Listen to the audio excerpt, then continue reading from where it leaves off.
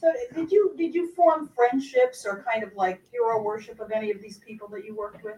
No, there might have been some sort of friendships, but way later on. And they were, I would say, to be honest, more in the nature of father figures, because my parents split up before I started making movies, and there was no father in my family. And so naturally the directors would fall into that slot and play the role of the father figure, or some of the lead actors sometimes. But I didn't form very many friendships. I was very withdrawn as a child.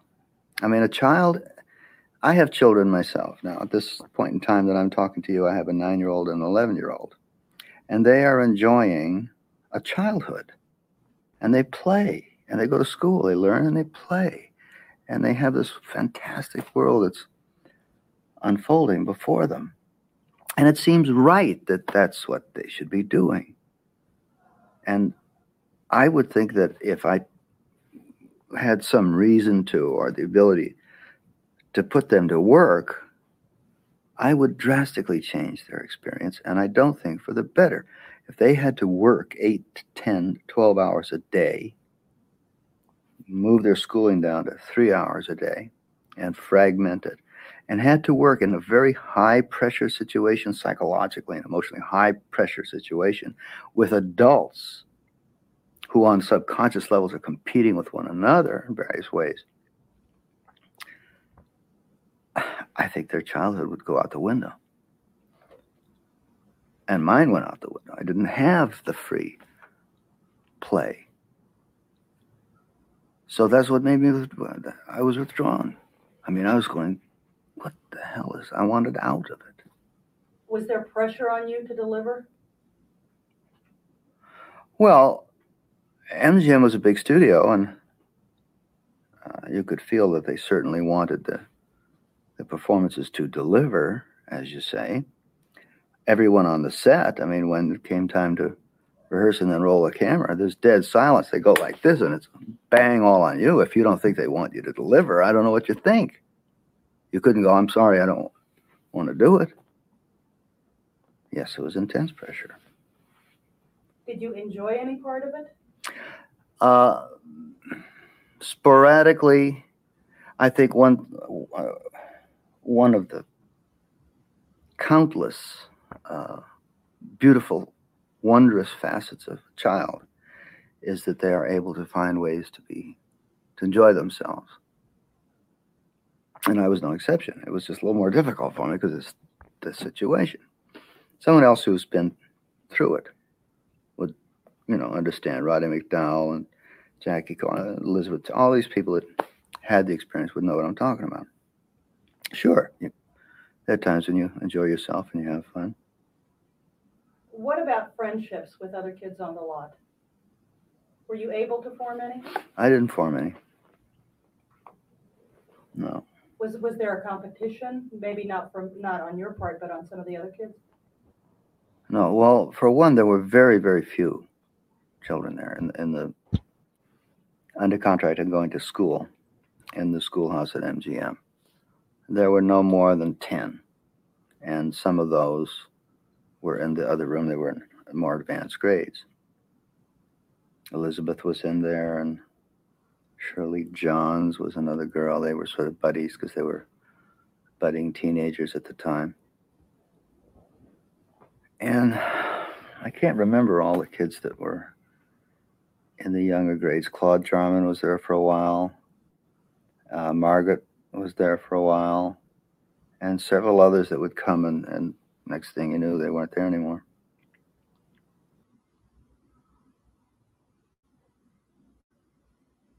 Because they were kidnapped. No. Entirely different movie. Oh. Maybe All they right, looked from somebody welcome else's to body. Movie Night Extravaganza. Of course, that was Dean Stockwell, who just passed away at the age of 85 after a 7-decade-long movie career, spanning, I think on IMDb, I was looking last night, 240 credits, which is, insane, I think. Especially like that level of longevity, that level of like good roles, even as, because he wasn't exactly young in like the 80s and 90s when he really started to have that comeback, doing The Player, doing Dune, doing all these different David Lynch movies, Blue Velvet, like all of that kind of in that same period. So that longevity is really amazing. Agreed. Awesome. But like, I don't know if you want me to start on the note that like of today's movie, I feel like we could have probably like discussed a different movie. We were going to talk about Blue Velvet, but then like we switched to Paris, Texas. But like I feel like there's a kind of bittersweet note that I have to begin by saying that like while I like really enjoyed every moment that this dude was on the screen. I did feel like this was a movie in which, speaking of the child, I feel like the child in this movie, like, kind of, like, ate him up a little bit with the performance. Because, like, the child was so compelling. And, like, I think the scenes in which the child was, like, basically leading the scene itself, like, with the other character was kind of, like, pretty telling in a way that I think he's describing how children are and that they find a way to make everything joyful and despite whatever the circumstances. And that's kind of pretty fascinating that you began this discussion with that clip. Yeah. Well, of course, the movie that we watched this week to introduce it is Paris, Texas, which is a 1984 kind of outlaw Western, not outlaw, but like Western styled like family drama / kind of mystery on the level of like learning about the guy as kind of time goes on, like not almost mystery a noir in a way. Yeah, but like it's very Wim Wenders, very Wim Wenders. Like he has a like thing, a psychological, like a psychological noir, because I feel like in noir movies a lot of times the pressure is coming from the outside, and it's like somebody chasing him, and in this he's trying to figure out kind of his own, who he is. After that fugue state, I think, or I don't know what you guys think about the fugue state. He starts off the movie and he seems not to be able to remember anything. Is that just alcoholism kind of soaking his brain, and then, or do you think it's just wandering through the desert, or do you think he's kind of in a way faking it and like trying to just get away? I can tell you, I've been through some breakups where I've just wanted to like go and walk to the ends of the earth like that. Wander to the desert. But this was way more than like a breakup. Yeah, and he did it for 4 years, which is impressive. But like, I can appreciate that emotion. But it took us a while to figure out where, what happened. But I should probably introduce the panel, by the way. Yeah, that's a thought. All right, you really need to introduce us? It's your show, brother.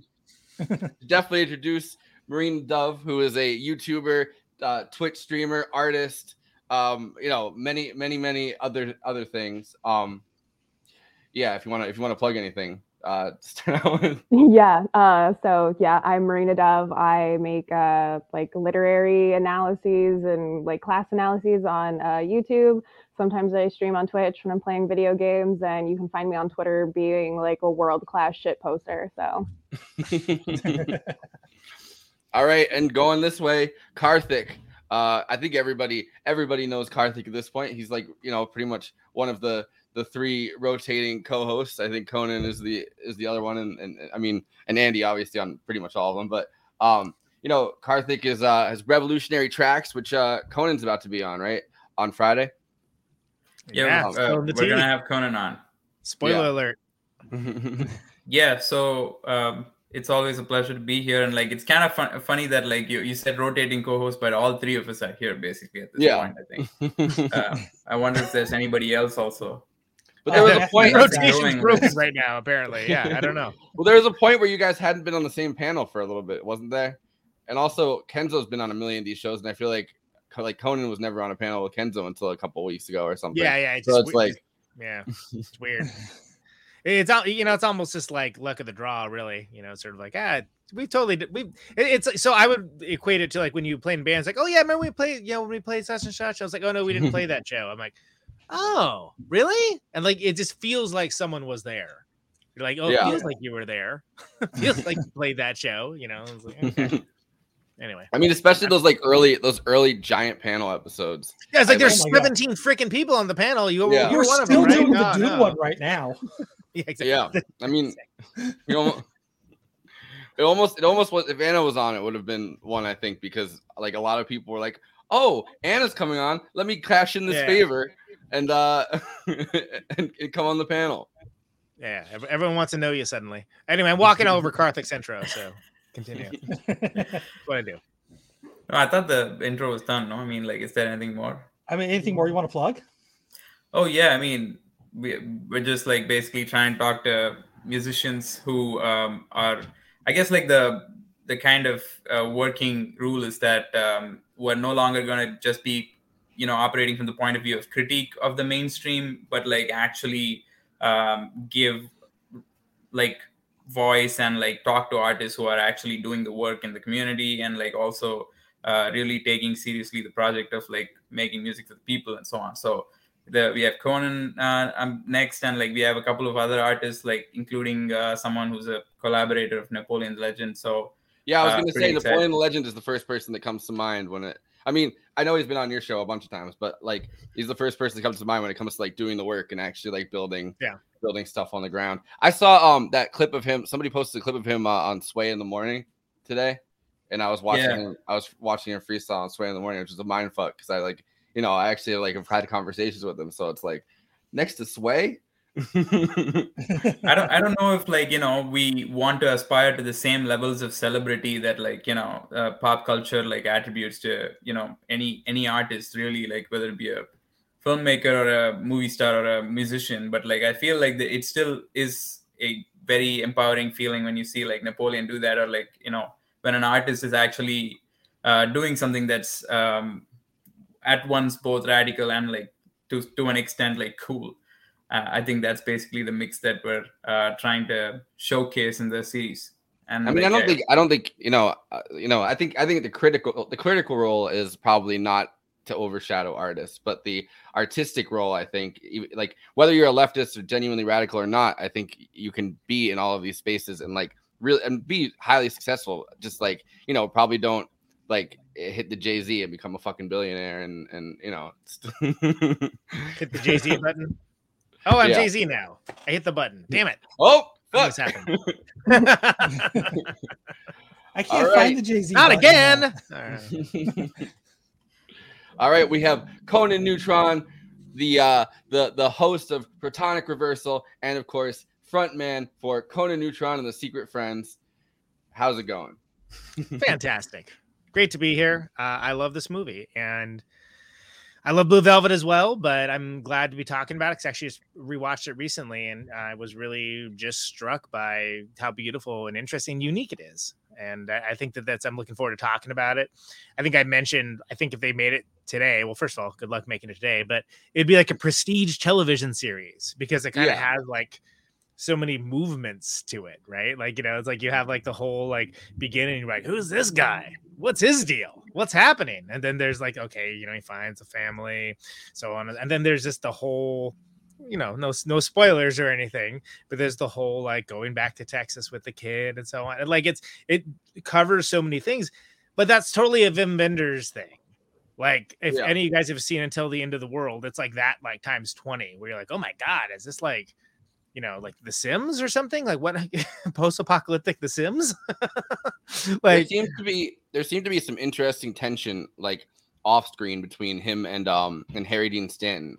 Yeah. Well, Harry Dean Stanton is both known as one of the like coolest, sweetest dudes in the world, and also like a very opinionated guy who knows exactly what he wants. Yeah, and again, RIP to another legend, because I don't think I've ever seen him and there was nothing I've ever seen him in where he didn't make it better. Yeah, I mean, in some cases, like Pretty in Pink, it wasn't that hard to make it better.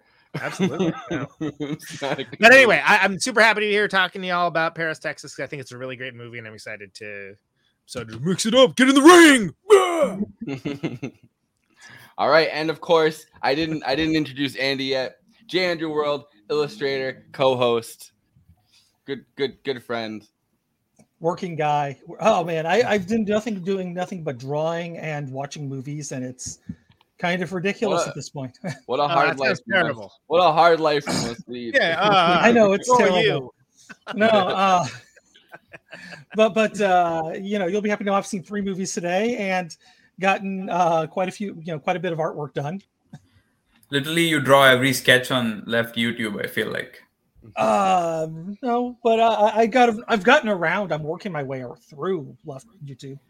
Yeah, not yet. There's gonna start being like rip off J. Andrew World things, and it's gonna be like K. Andrew World or like L. Andrew World. Like they're gonna just like the GoBots version. Yeah, yeah. I have to like start creating like a lefty what are those things? Non-fungible coin things. Dollar store J. Andrew World. Who wants a movie night extravaganza NFT? Yes. Andy Globe. Yeah. Non-fuckable token, is that right? I read that whole meme in the Chris Meltisanti voice too, and I was like really pissed at that because I just was like, wow. Did you see that? Did you see the thing recently? Elijah Wood, I guess, bought this this zombie NFT, and he was like bragging about it. And it turns out the guy is like a far right fascist guy that's drawn like a bunch of these like really racist cartoons in the past. He didn't know that, I don't think, but it was really funny to imagine Elijah Wood doing like the it's not Frodo, obviously it does it, it's Bilbo, but like it was golden, so it's like he was holding it like fucking ring, and he's just like, after all, why not? Why shouldn't I keep it? Because everyone's like, get rid of it. Okay, I see. Yeah. And I mean, that's a reference no one's gonna get in 2 weeks, but I got it. We're good. They're like, who? What? When did that happen? Yeah, well, I don't know. I raced. I thought it was gonna pop off, so I raced to make a picture of Frodo holding the NFT, and I made one within 30 seconds of seeing it, and then like I think Nia retweeted it, no one else did, and I was like, I didn't get what the joke was referring to, so I didn't retweet it. Oh. Yeah. I think all of this looks extremely unfunny and ridiculous when we're looking at it from the real world, right? But once we're in the metaverse, this is gonna be like the treasure that everybody is gonna seek, and everybody's life is gonna become about that. And you'd be wondering, are we living in a simulation all the time? And that's basically where we're headed, I think. I feel like a lot of people already are wondering that all the time, which is the funny part. I mean, that's kind of that was kind of the point. Yeah, but yeah, I mean, it's gonna be a repeat of the same thing. It's like how we wonder if we are living in a virtual reality that has no meaning or tethered to reality. I mean, speaking of, right, which is I think the point of the fugue itself. How does this dude end up in this state of complete alienation, and he has no memory or recollection of what happened to him, and he's piecing his life together after that, and we're watching the movie unfold as he pieces his life together, which is basically I think what we do with our fragmented selves online these days. But I don't know if Wim Wenders was basically being offering a premonition of social media through Paris, Texas, but I don't know. I mean, that's obviously too much of a reach, but you get the point that we're kind of living Harry Dean Stanton's life, all of us. Yeah, I think there's some merit to that, and I think it's interesting that the viewer has to sort of draw their own conclusions for a really long time about what led this guy to be in this place, what is his deal, what's happening, and then it's and then even at the end you're like, oh, smoke inhalation. Exactly. Yeah. But I think it's again, it's a noirish style of storytelling, but it's not really noir. It's just sort of, I mean, it's very Wim Wenders. It's like that guy's wildly Teutonic in his way, Although I think, to bring back the noir comparison, the colors used, the way the colors are used in some of the scenes is very noir, which is odd because noir's known for black and white, but like noir's known for high contrast. Black. I have towards the end. I have the color slides. I have like 19 of them that I grabbed. Yeah, and I think one of the strengths of the movie is kind of playing with the noirish concept of contrast, but using colors. And I really washed I've out only gotten like through the that. movie once, so I can't quite speak on like any deeper meaning of like why they used the colors when they did. I mean, the entire movie is in like Wait, red, Karthik, white, I want to and bring blue. Marina into this because everyone else, Oh. everyone else had long point statement so far. Oh, I mean, I might not have like as deep of an analysis. I was just like very taken aback by like how much you were allowed to hate your kids in the 80s and get away with it. That was yeah, you give them a key, they get to go home. Like just completely like blown away by that. But yeah, I remember like when I was watching where there's the scene where he steps into the first motel room that they're in when his brother picks them up, and just remember looking at like the red coloring in the bed, and it just feels like there's always this attempt to capture just kind of how like ugly everything was in the 80s, like how the polyester, the tacky patterns, the clashing, everything's just, but I definitely did notice like the stark like contrast in colors, and was definitely like keenly aware to like this tie to the color red just kept popping up like throughout. The green. Yeah. Lots of green too. All right, I'll throw up the I mean, all right, I'll play the clip. No, it's not the clip. So it's no, I have a gif of script being thrown in the air and pages flying down. No, I have a folder of like shots that I took. Oh, cool. That I grabbed that I liked, and so I have like there's like 19 of them, which I went overboard with it, but yeah. I know. I was noticing there was a lot of red, including the very, very, very last shot where with the driving. Since everybody's quiet, I figured I'd jump in. But again, since I've only just seen this movie for the first time, I don't have because directors use color like something very personal to them. And it's not like a universal thing. Typically, because they're not thinking like what does this color express or whatever. They're thinking about like what does they're thinking very cinematically about these things.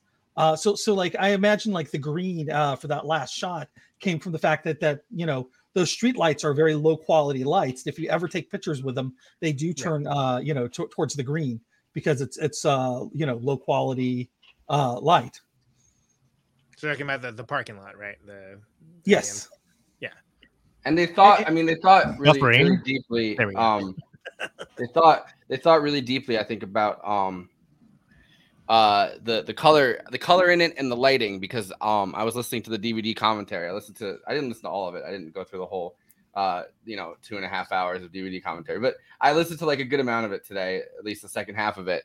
And but the first half of it, they were talking about the diner scene that was lit kind of green, and they didn't have a correct light going at the angle that they needed to. So they brought in their own. So that's kind of what tinted it green, was they brought their own lighting in to kind of do that. But it seems to go along with the actual. I watched it like 1.5 times. I didn't watch so I kind of am on your level, Andy. But the times that like in the beginning and the end, it's bathed in green. This level of green in both cases. And then, as he gets closer and closer, like out of the wilderness, the green starts to fade and it gets less and less green. And it's like this, and then the blues start coming and the red and you know what I mean? So like those colors start to be more apparent, but like, with like the beginning and the end, he's bathed in this, like that dark green both times. The time when he kind of basically takes the kid away, I mean, like we're going to get to that but like the entire trip, the colors that they wear is like basically red, white, and blue. And the kid even has like a NASA shirt, and like he wears a full red shirt. And I always wondered if, you know, Wim Wenders is a guy who made movies, a documentary about Cuban music before, like, you know, in the 80s and stuff like that. So and noteworthy also, you know, worth noting here is Ry Cooder is the musician who scores this movie, and like I was like pretty taken aback to even, you know, discover that. And it's kind of interesting how the red could, I don't know if it signified like we're all basically, you know, socialists. So what do you think the red actually had to do with a sort of revolutionary spirit, or like some kind of radical thought that he's supposed to embody, because he does like wear red at some pretty significant points in the story? I mean, Like, is this an awakening that he's like coming back from? Is the fugue also supposed to be some sort of like awakening that he's had? I thought I had the one where they were matching, but I guess I didn't grab that one. But this is a good example of his. This is the red shirt that he's wearing when he leaves with his son. I don't necessarily think it's that. I think that I definitely he also wears the red hat when he comes out of the desert, and it's like the Catcher in the Rye hat. I remember like that's something that is supposed to be like and I don't know if we also have to remember that the writer of this movie is Sam Shepard, who is like far more I would say a bigger heavyweight than even probably Wim Wenders at the time. I don't know. As a writer, he could have been a more significant, prolific author and so on, with his own like style and whatnot. So I wonder how much of this is like supposed to signify some kind of, you know, J.D. Salinger kind of Holden Caulfield kind of, you know, rebellious or like. Well, I think runaway. You know, the West in itself kind of has this the wilderness feel to it, right? Like wandering through the desert, almost like biblical. You know what I mean? Like wandering away from this great flame, like as you imagine at the end of it, like wandering through the desert for whatever amount of time into the wilderness. Like they keep using that phrase. The you know, the Dean Stockwell keeps using the phrase like you're not in the wilderness anymore. You know what I mean? You're back with your family. You're back around people. You're not in the wilderness. And I think the wilderness part of it, it kind of plays a big role in why these colors are so heightened, right? Like green is like, you know, it's both like the woods and stuff, but it's also like, you know, camouflage and a predator, like the color that predators can see the most shades of. Like I think that these bright colors signify that he's going farther and farther into this wilderness. And then, you know, the colors get more muted when he's at the house. Like the colors are extremely muted at the house with Dean Stockwell and his kind of very kissy French wife. I thought she was gonna like. First, I thought, all right, so the kid kind of looked like her a little bit. Like the kid kind of had a similar, because the kid was blonde, and obviously looks very different from that. So I thought first you were gonna find out that secretly she was the mom. That was my first guess. Like she was the actual mother or something of the kid, and they had like hidden. Like I felt like there's gonna be something there, or that she was gonna sleep with him or something. Like, but then that's. I mean, I'm glad they didn't go in that direction.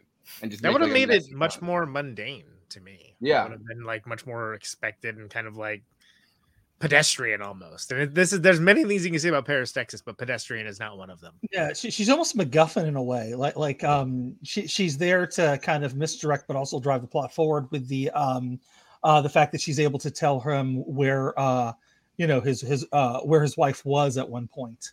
So MacGuffin's not quite the right term, but like she is a bit of a misdirect. Like what's her actual goal there? Like what's her reason for being? I think they're kind of like mirror images, right? Almost like there's a mirror image going on with she's supposed to be the angel in the house who wants to be the mom, and that's the mirror image of Natasha Kinski. That's her name, right? Like the phone line operator. Yeah. The iconic scenes in film, that one. Rocco from Rocco's Modern Life. Right. And like there's a mirror image likewise going on. There you go. That's the stuff. That's a killer producer right there running this show. Yeah. And that's my favorite mirror image because it's so fucking weird. Why like his face is just inside of her head. Yeah. Yeah. That's not something that was changed. That's something I grabbed right from the movie. That's why he ran away. That's what he saw, and he ran away from it. That's he's afraid of that, basically. I married myself. I mean, I'm only half joking. I don't know. I mean, like I feel like he kind of saw himself. That's a very interesting relationship, which I think probably deserves its own discussion. But I was mainly pointing out the fact that there's a kind of parallel between the huge distinction between him and his brother, and which is Dean Stockwell's character, and R.I.P. and everybody. and the kind of two European blonde women who seem to be the kind of counterweights to each of their characters, which I think is kind of worth talking about, where you have like somebody, both of whom are kind of bringing in a cosmopolitan element into the Wild West landscape story, as Europeans frequently do, I guess. Yeah.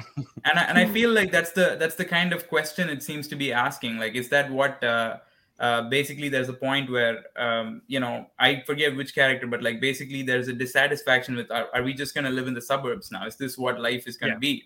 And I think like there's the sort of tension between someone who just like wants to run away into the desert and like kind of still be scrounging at the edges of what they think can happen in like expansion and whatnot, like expanding their reach and whatnot. And on the other hand, like there's this cosmopolitanism that's like seeming to also like I feel like they're also rejecting that in a way, weirdly. I don't know. That's why like I feel like there's tension between both wanting to be free on the one hand and also like rejecting this idea of like the cosmopolitan idea of being open and like vulnerable, being comfortable, sharing with each other, sort of thing that they're also shying away from, which is a conservatism almost. And that's kind of what is fascinating. That's like there's the doubleness of like both.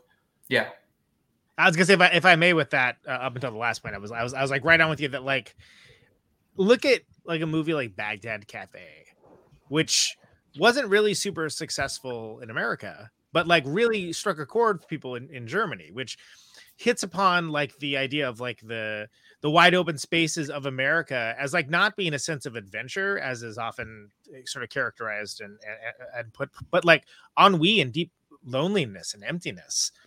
And one of the reasons why Baghdad Cafe, completely separate film, connected with a lot of people is because this idea of connection in this like very lonely, arid space. And in a way, I believe Parasex is about that as well. It's just that it's far less declarative in any way, shape, or form. It's sort of left more of the imagination of if it, is Harry Dean Stanton's character successful in reconnecting with his family and his child? I mean, considering how it ends, it's like, well, is it an objective success? No, but was it worth the effort? I mean, that goes to show you. Does it screw his kid up more having known him at all than only knowing the legend as told to him by like family members that were not a fan? I don't know, but it's all very tied in with those ideas of the open spaces being not like a sense of adventure, like, but yeah, like empty, but like not necessarily needing to be empty for forever. I think on a similar vein to that, I guess, I would say that Westerns always have that at the end of it, right? The hero rides away. And I don't think fucking Harry Dean Stanton in this movie deserves to be called a hero because he literally, attached a cowbell to his fucking wife, and so that he could tell when she moved, and he went fucking insane. And like, so like, he was incredibly abusive. I don't think, but the hero, right, the cowboy at the end of it rides away, which is what he does at the end of the movie. He realizes he can't put down his roots or whatever. He needs to keep moving. He doesn't deserve to sit down with his family. He's done too much. He wants to leave because the mother really misses the child, and he wants to leave them together, and he wants to just keep traveling, which, is the classic Western thing. The thing that I think the German, like the outside influence brings into it is that you actually see that these things have consequences, right? Like the kid doesn't really, like, the kid's screwed up by the fact that, like, I mean, not.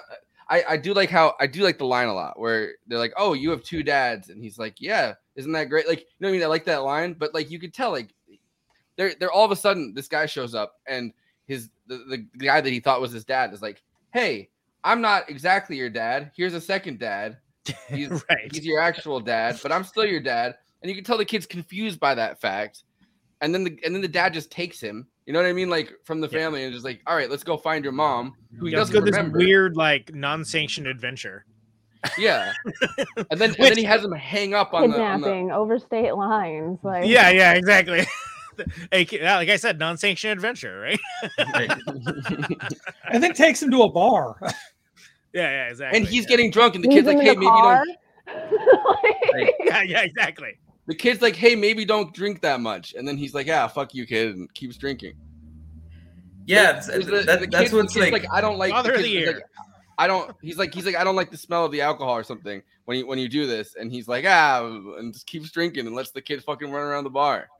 And he But, also like, he also leaves him in the car outside of a strip club, which I didn't, or not. What I mean, it's kind of a therapeutic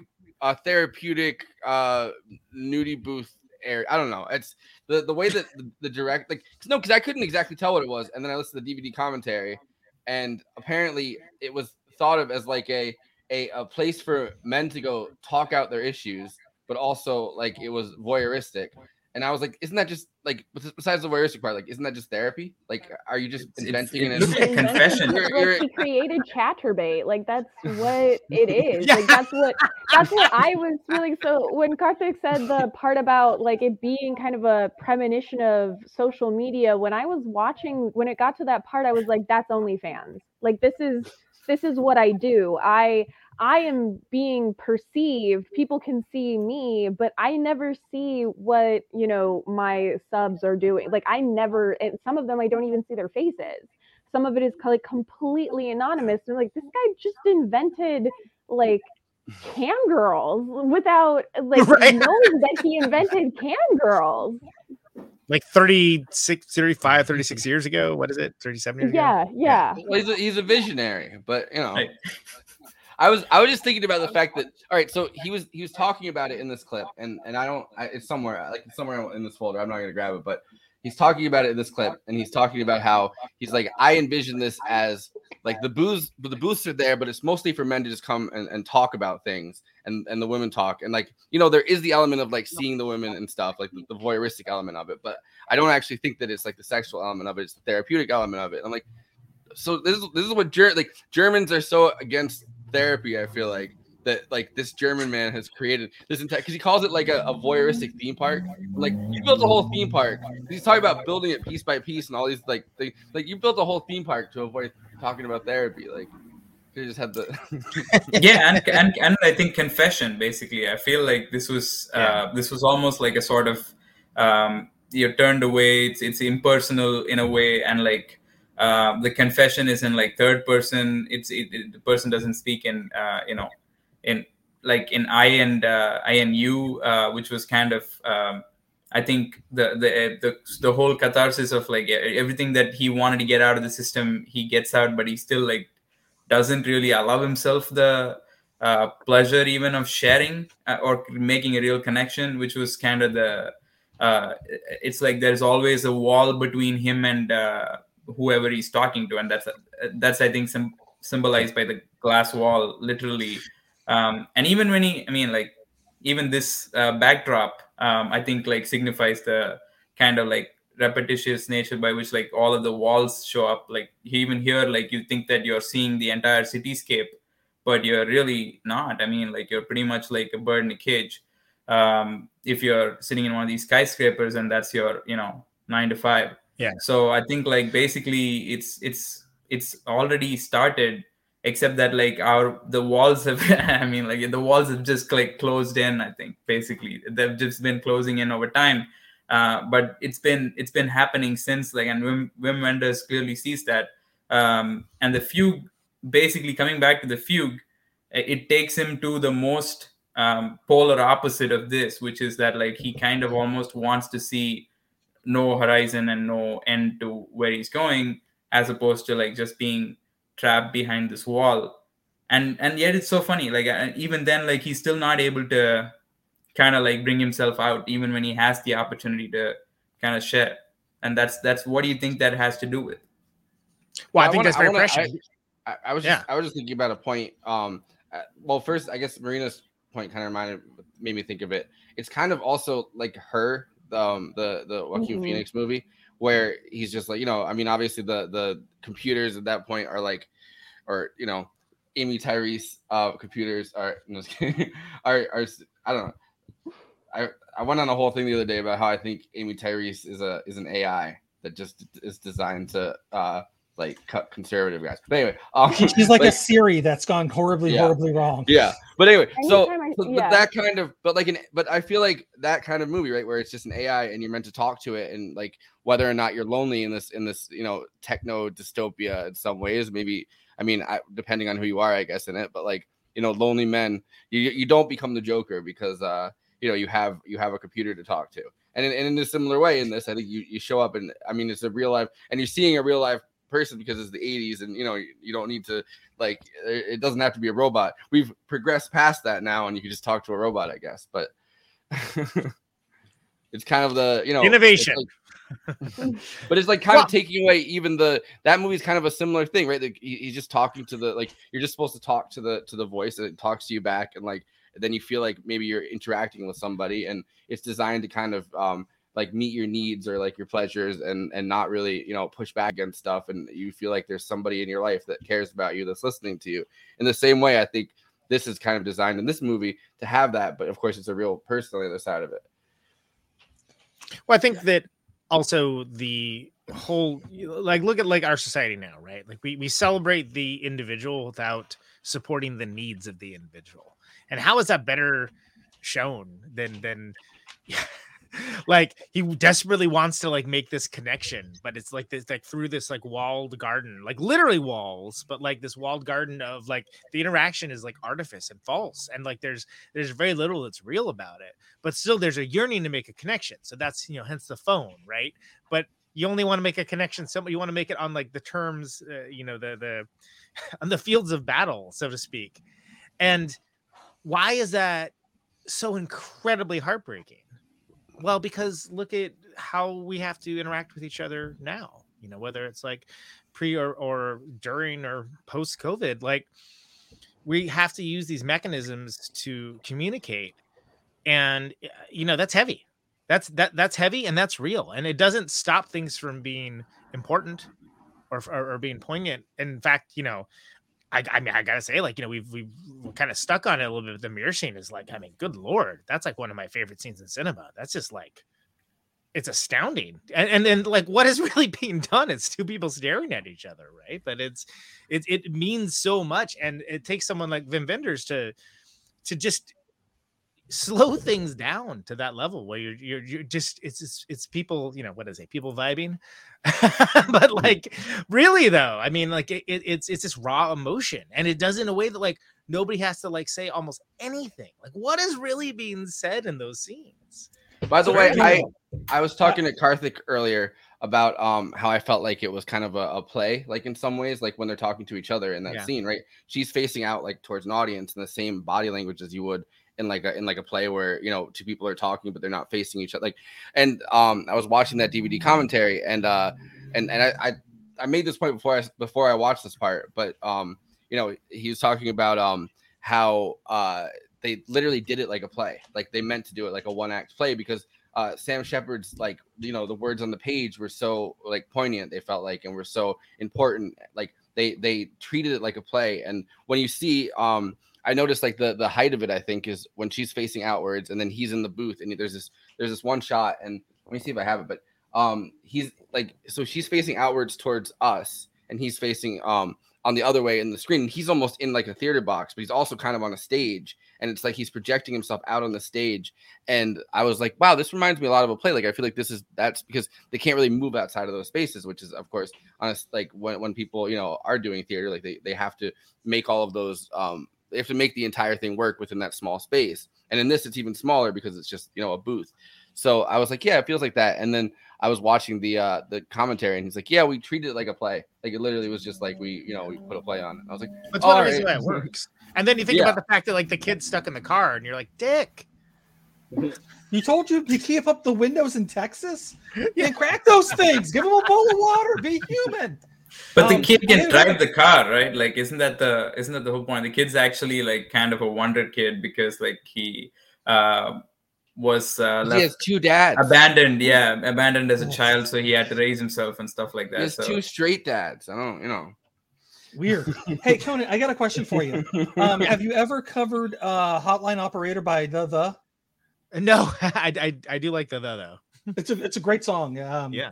It just totally your whole monologue there. I'm just sitting there thinking like, I'm just hearing like you singing Hotline Operator.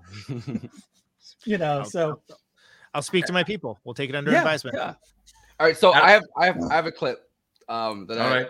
so I don't even remember what the point was that it hit a point that we made perfectly, and I don't remember what point it was. But you know what? I stayed up all night to try to get a thing together for this episode because I was doing it mad last minute, and it was a really long movie, so I don't need to remember things. I'm still watching the movie right now. What was the joke we made the other day about Showgirls, where Kento was like, "Oh, I went in and saw it at 15," and I was like, "Oh, you were 17 when you came out?" Like, no, I was 13. Very good. Very good. These are the By jokes. that time, in the early 80s, Wim Wenders didn't want to be the lonely boy out in the woods anymore. He wanted to return home. And that is what a lot of kids started to want after the hectic early 70s, after the utopian fantasies had vanished. And the film that archetypically represents that collective desire is, of course, Paris, Texas, which was the film that moved him smack into the middle of the German landscape, not just of the new German cinema, but of the German cinema at large. Glad I can tell you that is a very accurate picture of an emotional state of being alone, lost, I don't know what I'm going to do kind of thing. And then you have to say, well, that's partly the story. It's partly Harry Dean. Who else could have done that? Who else can walk that walk? Drop the water bottle the way he does. Perfect. The whole thing was an organic kind of thing, And Sam and I got drunk in this, we're drinking tequila and listening to a Mexican singer in Santa Fe. And we were talking, and I was going on. I was getting a little drunk, and talking about it. I said, I'd like to do something with some beauty to it, I'm talking like that. My life is needed. I needed something to do that's worthwhile. All right. So that was the end of that, and so I started the movie podcast. A couple weeks later, Sam called me and said, "Did I want to play the lead?" And I was quite taken aback and pleasantly surprised. And I said, "Well, I don't want to do it unless you and Vim are totally convinced and totally enthusiastic about me doing the role. I don't want any of this shit about me being too old or whatever." That was one of the issues, and I thought of that right away, because I identified Sam with the part, and I knew I'm older than Sam. So, but after Sam and I had talked, obviously, that was an organic interview, I guess. I don't know, or a meeting of something. Travis, hey.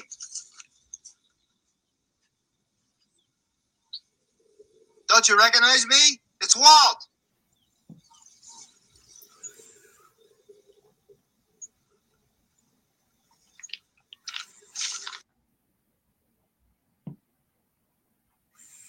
It's funny he's talking about being old then. Like y'all see Twin Peaks: The Return where he's like 170 or something, like where it's like I watched a clip old. from 2015, 2 days before, or 2 years, before he died, where he was telling that exact same story, but was super old. So the story was like really, so it was that story, and like, so he told that story quickly on that clip, and then he was like, but it was like word for word the same exact. So like kind of fucked me up because he was saying it so fast then, and then he's like, I don't know. I almost clipped the second one, and I was like, no, I'm not gonna clip that one. It's pretty cool that you brought out. I think this is the first time that we have revealed that the character's name is Travis, which I think is an important kind of point to even discuss, because we can talk about the similarities between Harry Dean Stanton's character in Paris, Texas, and Travis Bickle and Jodie Foster's relationship in Taxi Driver, and how this relationship could almost be their relationship, weirdly enough, because like the age gap and the kind of like approach he that just happened to be a little bit like, older. He just happened to be like maybe a little bit older when you know what I mean? think about the same age, and it's kind of even being implied the age inappropriateness of the relationship, and like that's kind of like, well, they say you're a 25-year-old girl at one point. So whatever happened within the 4 years that between them, when he got caught on fire, she would have had to be 21. She's 25 when he goes and meets her. With the 4 but he's years. like about 50 years old. Yeah, he's like 50 like something. 45. Yeah, he's like old. Yes, and I think that kind of is a parallel to how old Robert De Niro was in Taxi Driver compared to Jodie Foster's like 15. She would have or been something 17 when she had the child too. Something like that. So I mean, like I don't want to be like too accurate about it, but a bunch of math majors in this show. But yeah, absolutely. By the way, one more thing: it's crazy to see something after watching Breaking Bad as many times as I have, where the character Walt saves someone else in a fugue state, because there's the episode in like the second season of Breaking Bad where Walt goes into the fugue state into the desert. I'm glad fugue states aren't like a movie trope as much as they are, though. Like it's like it's beautiful in this, but it's like, you know, all right, if you saw like, I don't know, Adam Driver doing it, like, all right, whatever, fugue state. It's a little bit of a Deus Ex Machina also in a kind of way. It's like, you know, it's something that he can get away with by saying, yeah, he was in a fugue state. And like, yeah, he's in a fugue state. There you go. Yeah, you know, fugue state. We can skip a couple pages of writing. But that's kind of what they did in Breaking Bad. You know, like he faked the fugue state so that everyone would just be like, oh, well, you know, why were you in your underwear in a grocery store? Fugue state. So like, all that said, I love Memento, you know, and like that's all, you know, that's awesome. So it can be done really well. And that's not a fugue state, but that's like the same storytelling mechanism.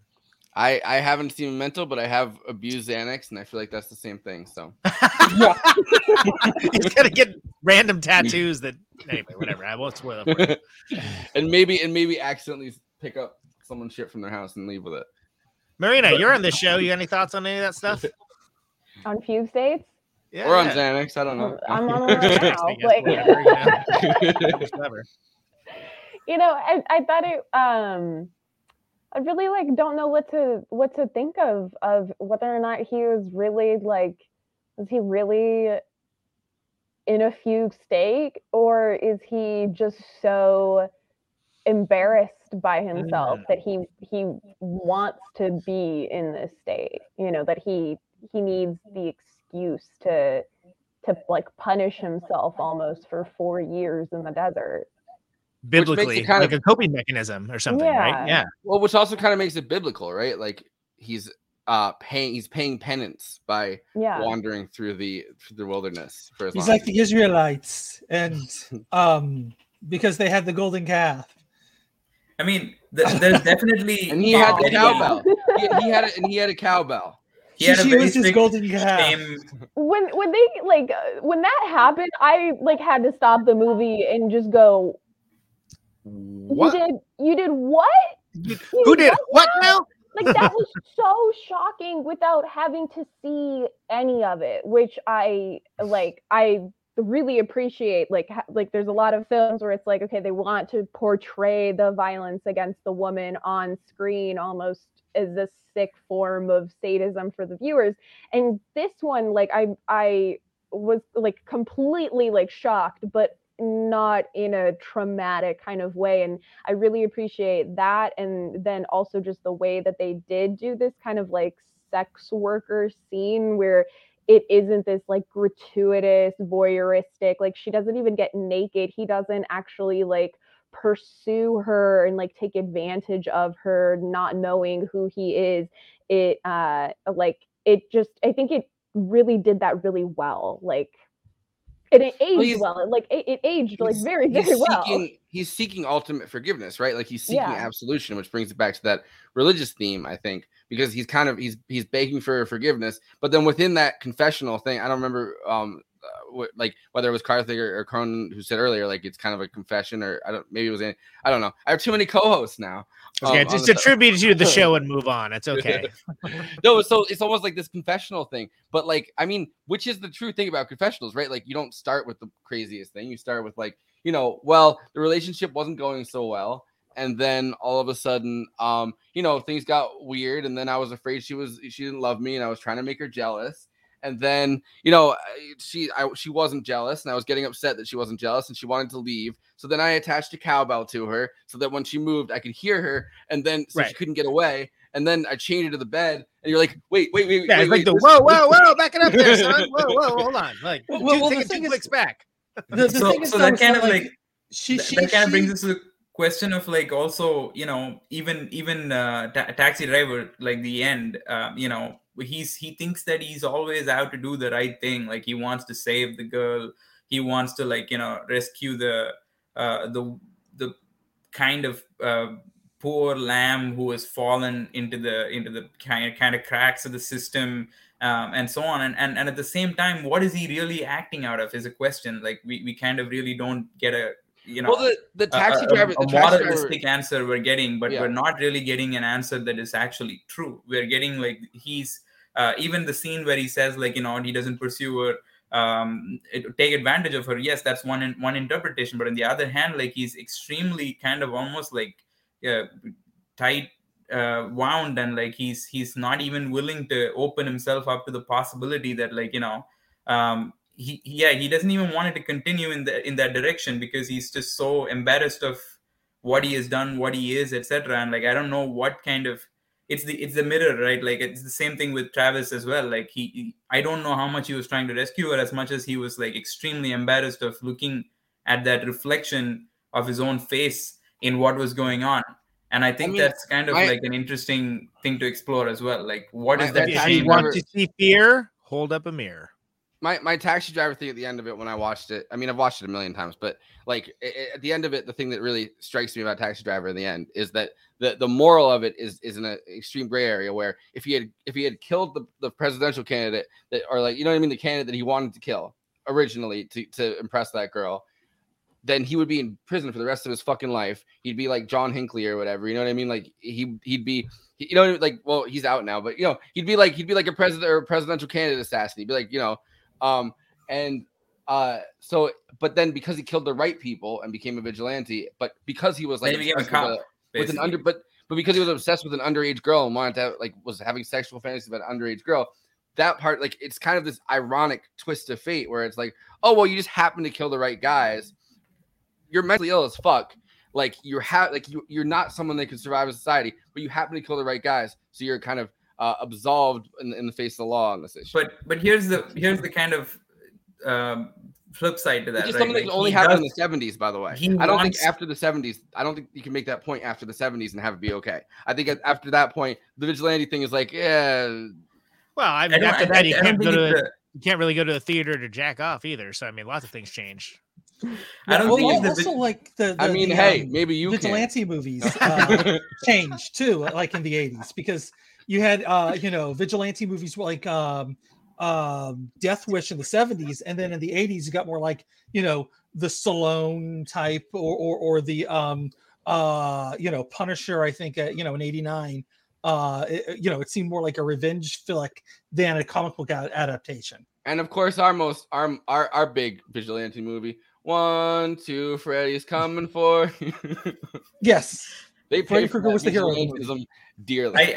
I kind of was like, the vigilante aspect is one, but the other aspect is like basically the need to rescue somebody from the clutches of like promiscuity, and that seems to be one other aspect. Like on the one side, you could call it like degradation, loss of self, dehumanization, etc. But on the other hand, he's also kind of like an extremely puritanical person. Like he does have that about him as well, and I don't know, and it's very heavily implied here too in the kind of almost shocking reaction that he has when she is about to like take her sweater off, and he's like, no, don't do it, and it's like it's almost like a cry of like, please don't, kind of like he's like willfully like Nobody wants to celibate person or fantasize about something their like wife. No, I'm just kidding. Marina, any thoughts on any thoughts on this? Yeah, I definitely did get that kind of like the like, well, I mean the whole like thing behind making it this so that they're not touching each other, they're behind, like I get that it looks like a confession and all of this stuff, but it does also have this like, you want to keep her pure and keep the appearance of her pure, and so that she stays the way that he envisions her or like fantasizes about her, or just like became so like mentally disturbed by how much he loved her, that, you know, like when he leaves, he's just, okay, so you just left this child with a sex worker, like the man that she's standing with is obviously her pimp, like, and he looks terrifying, and just you some just cool let, guy hanging out, you know. yeah, so it's just like Oh, John Lurie's not a pimp, is he? yeah, so it definitely did have that kind of like Captain Save a Ho, a little feeling there. but he also leaves his fucking kid in the car. You know what I mean? Like he's leaving the kid everywhere. He's a terrible father, really.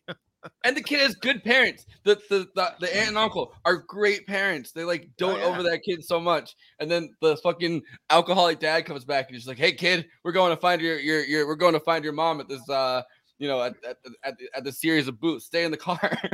I'm gonna we're gonna make you a latchkey kid.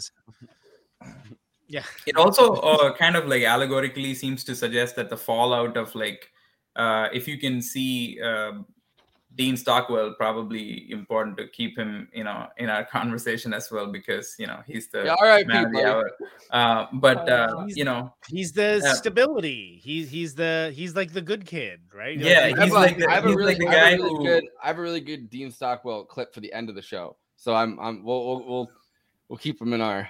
We'll keep him. Yeah, I mean, like I was just getting to the point that like he's the guy who's got his he's the Mr. Success, like he's the Greg Kinnear character from Little Miss Sunshine, and that's what I was like kind of going for, which is that Steve Carell's character is like the brother, and Harry Dean Stanton, and like it's almost like interesting that they're lookalikes, that they also have the full beard and like dazed, and essentially it's people who are like intimidated by their own possible like normal boring lives or something like that, and like that's what they're afraid and running away from, to the extent that they have to like put themselves through this trouble to feel a little like more than that is going on for them.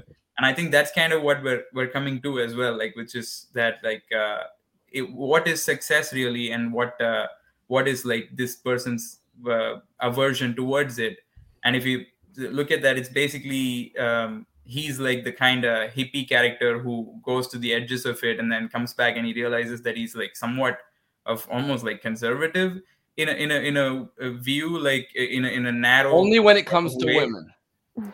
And like kind of on the flip side, his like muse, and I think that's what the young person also suggests, like I don't know how much of this is like an equal a partner sort of, it's more like a muse sort of allegory is what it feels like, because it cannot possibly be an equal because she doesn't really even compare in a sort of way. It feels almost like he's a father figure to her, and I think that's kind of the other thing that I was like also, you know, what did you think about that aspect? Like, did you really feel like they were equals in that sense? I kind of felt like she was this empty vessel, like he was through most of the movie, because like we're trying to figure out like why he went into the fugue state, what set him off, what broke up this relationship, how the kid got to the got to his brother's place, you know, like we don't have any of the pieces until the very, very end of the film.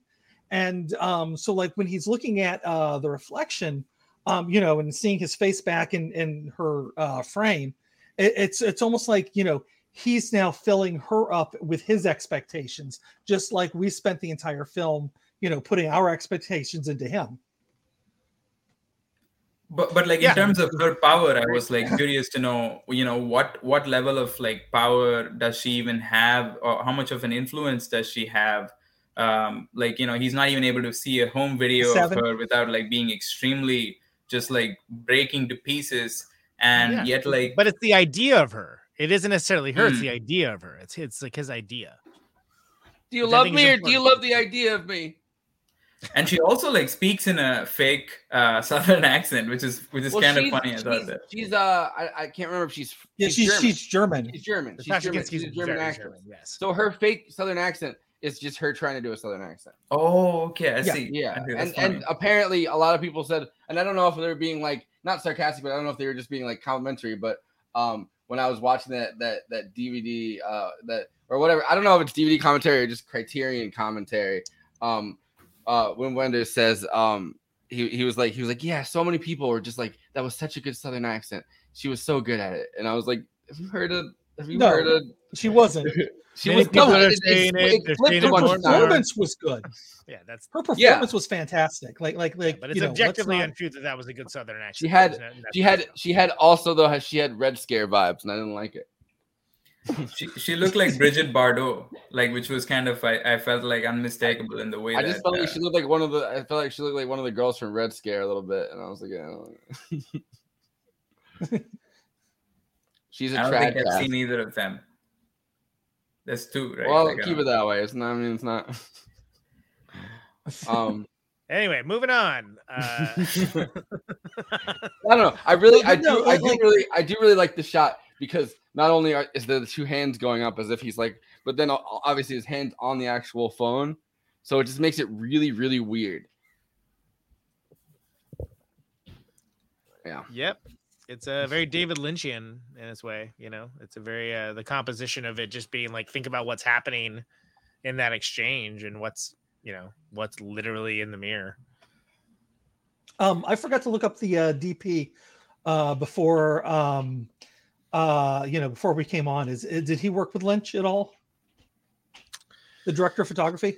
No, I assumed it wasn't Deep Penetration. Yeah, I don't know. Let me look. I was just kind of curious. I'm pretty sure he was also German. This is Robbie Mueller, I think, right? Robbie Mueller did he was like Repo Man, Mystery Chain, did a bunch of Jarmusch stuff. Dead Man. He did. Wait, if he did Repo Man, that was the same year. That would mean that him and Harry Dean Stanton.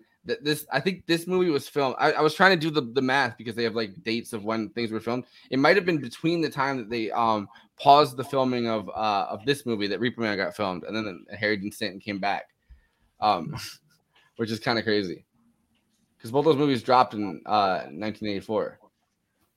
Orwellian, man. Nice. I think not. I totally forgot that we watched him in that movie. Like it. Yeah. Just like. I didn't because I kept thinking about that movie when I was watching.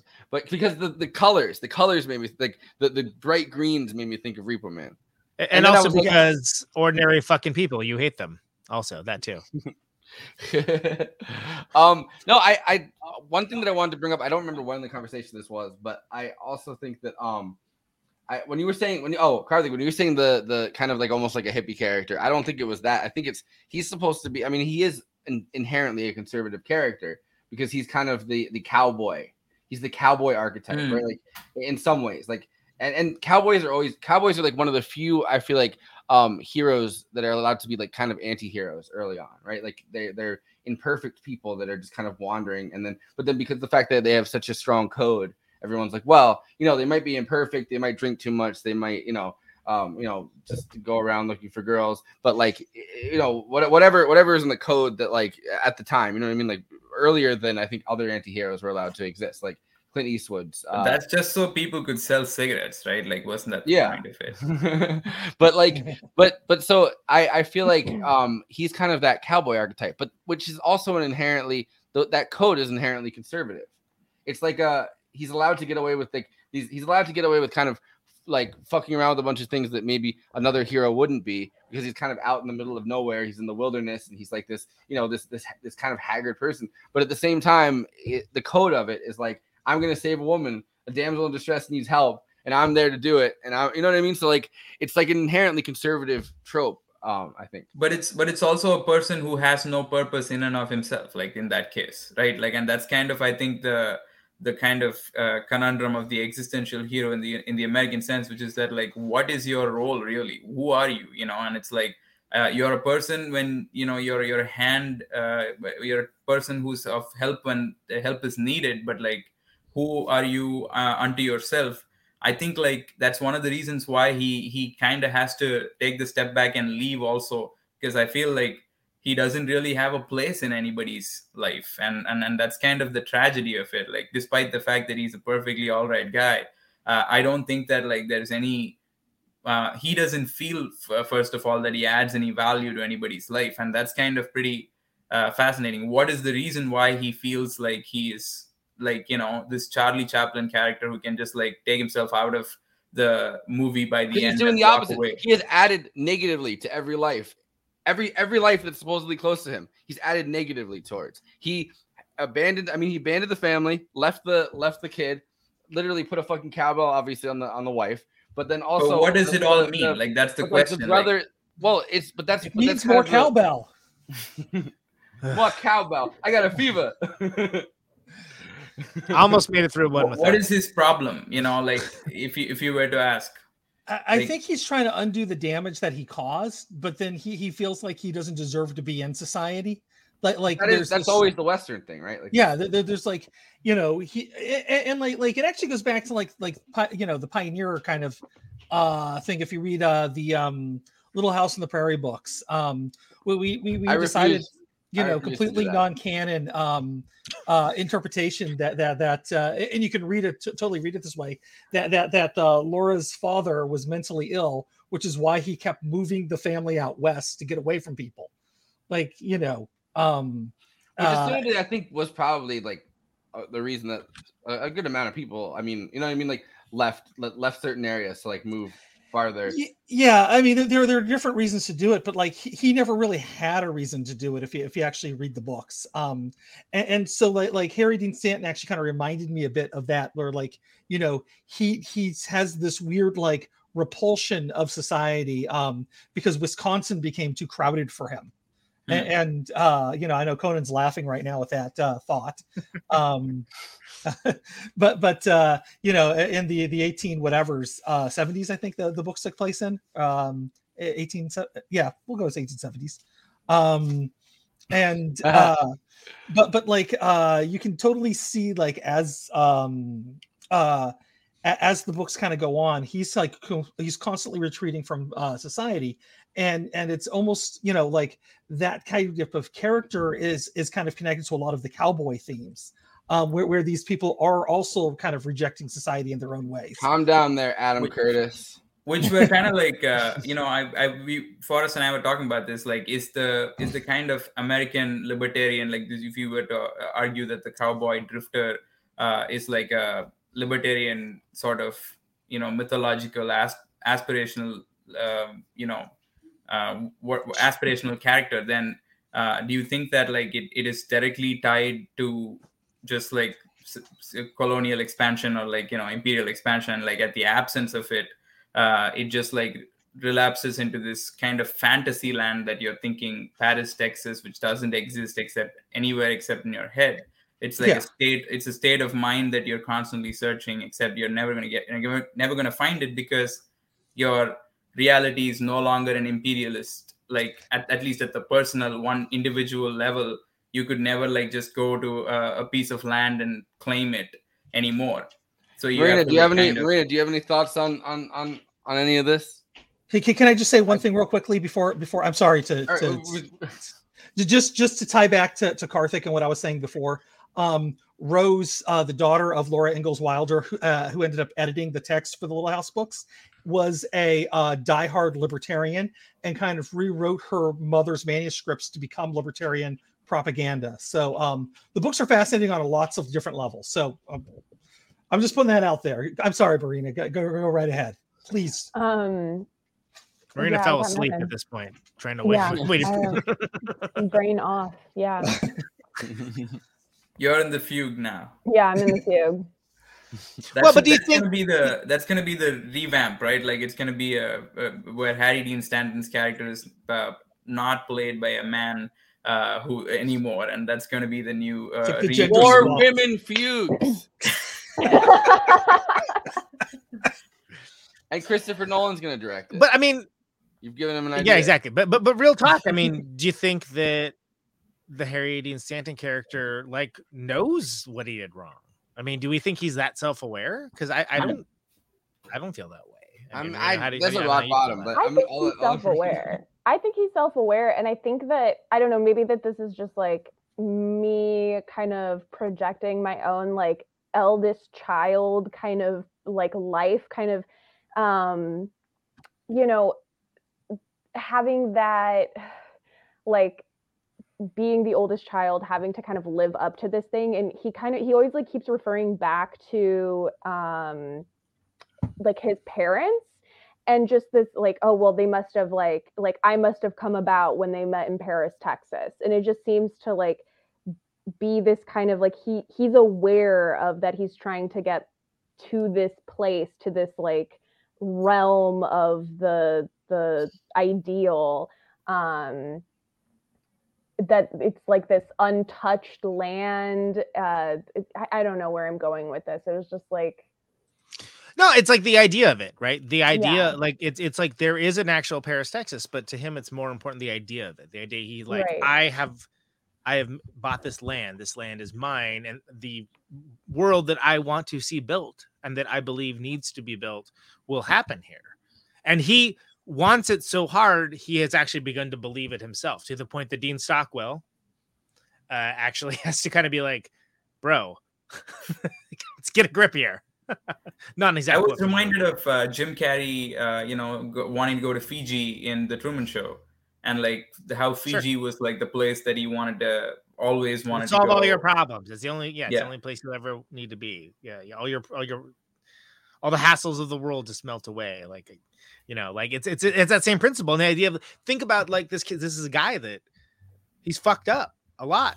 He did some kind of like not that cool stuff, and he knows it to the point that whether it's a legit fugue state or whether it's a self-induced fugue state as the coping mechanism, as we discussed earlier, doesn't really matter, because for him, his way out of it is this fantastical notion of creating a idyllic society that in some part of his brain he knows is not going to happen. He knows it, and that makes him sadder. Who the fuck are you guys, and where am I? But it's like, I think it's the title of the movie, right? It's the titular line. But there is an actual Paris, Texas. That it's tiny. It's kind of somewhat unremarkable. And I'm sorry, Paris, Texas. We love you. Apologies to the Paris, Texas viewers and listeners. But the point is, it's a perfect kind of place if you're someone that is just so lost in themselves and their decisions that you'd be like, hey, you know what? I could buy that little scrap of land over there. I could, build a house on it. I could do this. I could do that. Like, my parents probably fucked on that land. Which is exactly what was becoming impossible more and more, right? Like with time at that time. But literally, he did. He was like, my parents fucked on that land. Let me buy it. Is Paris, Texas, where they have the Versailles store that's in the middle of nowhere? Like it's an art thing where they have like a fake Versailles store. Like, are you even Versace? Yeah. Oh wait, I'm referencing the wrong episode. By the way, this movie is kind of reverse Showgirls. You get the Versailles store over there. Oh, it was strange to watch this movie after doing Showgirls as our last episode, because like I feel like this movie is like everything. Like this movie is a very, very tame, because I mean, in there, like there's not even nudity in the voyeuristic booths that they go into, and he's chasing after like he's chasing after his wife. Like I feel like there's so many just reverse kind of things in this movie that yeah, the kind of lack of nudity is something that comes across in that which this movie would be weird if there was nudity. It would be less enjoyable if there was nudity, just for the fact that it's like a very wholesome, in a lot of ways, at least until that last 10 minutes. Which is what like basically, I mean, like exactly, you could say the same thing about Little Miss Sunshine as well. Like you thought that it was a completely wholesome movie, except for the last 10 minutes. Yeah. Sorry? No, but I was gonna say, Showgirls to this, it is a stylistic U-turn in the way that again, I wasn't. I was on that episode, and for a good reasons, because I don't particularly care for the movie. But it's like, oh, they managed to find a way to make nudity boring. We barely talked about the movie. I'm sure, and that's fine. It doesn't matter. But the point is, fact is how it fits in with this movie is the fact that, yeah, if there was nudity in like the mirror box scenes, like it wouldn't be nearly as poignant or interesting or cool. Like, also, I don't want to see horny like Harry Dean Stanton like ogling his young wife. That would ruin the movie for me. He's like, I'm 50, you're 25. Let me see those titties. Like, no, I don't. That's not what I want out of this movie. Yeah, like what you said, it's a very different kind of movie at that point, right? I mean, it's. But kind of in the same way, right? It's this movie kind of toes an interesting line because there's the escapism of wanting to see a protagonist of some. I mean, I don't necessarily think he is, but like that you think for most of the movie kind of is. He's just kind of with a code, and you want to see him, like get his girl back, and you want to see him, have a family and all this stuff. And in the same way that you do with like the escapist Western movies that everybody's kind of had for their whole lives, but then at the end you realize like, nah, this guy's a piece of shit at the same time, and it's like, yeah. So I was gonna say like, but do we? Because the whole time I'm thinking about that story with the cowbell, and it's like, no, but what I'm saying is up until that point, it tanks really fucking fast at that one because. In what moment do you think that guy might be violent or jealous? Like you don't throughout the whole movie. He just seems like kind of a sweet guy that's trying to figure out his thing, and you don't know what it is. And then that moment is dark. That's the one thing I guess it has in common with Showgirls.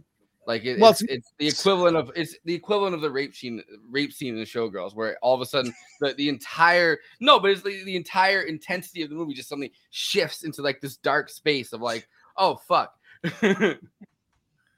But of course, here they didn't need to do it with any kind of sexuality. He just, put a cowbell on. In case anybody's wondering, it's a Prada shop in Marfa, Texas. Marfa, of course. Yeah. Okay. Yeah. No. Yeah. I mean, I get it. Similar-ish vibes. Yeah. Versailles, Marfa. Yeah.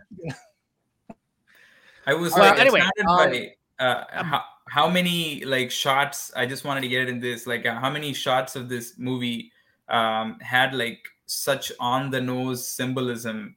Like, there was one in which like there was a Statue of Liberty into which like there's a door that opens and the kid goes in or he goes inside, and like there's another one with a Native American mural or something like that. And there were a lot of shots that kind of like had a very clear like framing that. Kind of actually showcases like a corniness. I felt like that was like it also an important part of the ethos of like having an ideal as opposed to just being cool with life itself. Which what did you think? Well, what I thought was also interesting, just kind of building on that, is that the movie wasn't like just shot in LA and pretended everything else was elsewhere. It was shot in Houston. It was shot in the middle of nowhere in Texas. Oh, yeah, it was shot in California. Those ATMs. I mean, it's very clearly like they literally shot it on the highway in Houston. And in the DVD commentary, he's like, "Oh, this is the best highway I've ever seen. This is the highway. If you want to shoot on the highway, this is the highway you go to." Which Houston is nasty to drive in if you've never been there before, by the way. But apparently has the best highways for putting two red cars in front of you and driving in front of them. Yeah. All right. So I want to end this pretty soon, just because it's getting to 10:30 already. He doesn't want to be editing too much. Don't mince words. Tell us how you feel. Well, so far I think I would just put it up the way it is. So hopefully,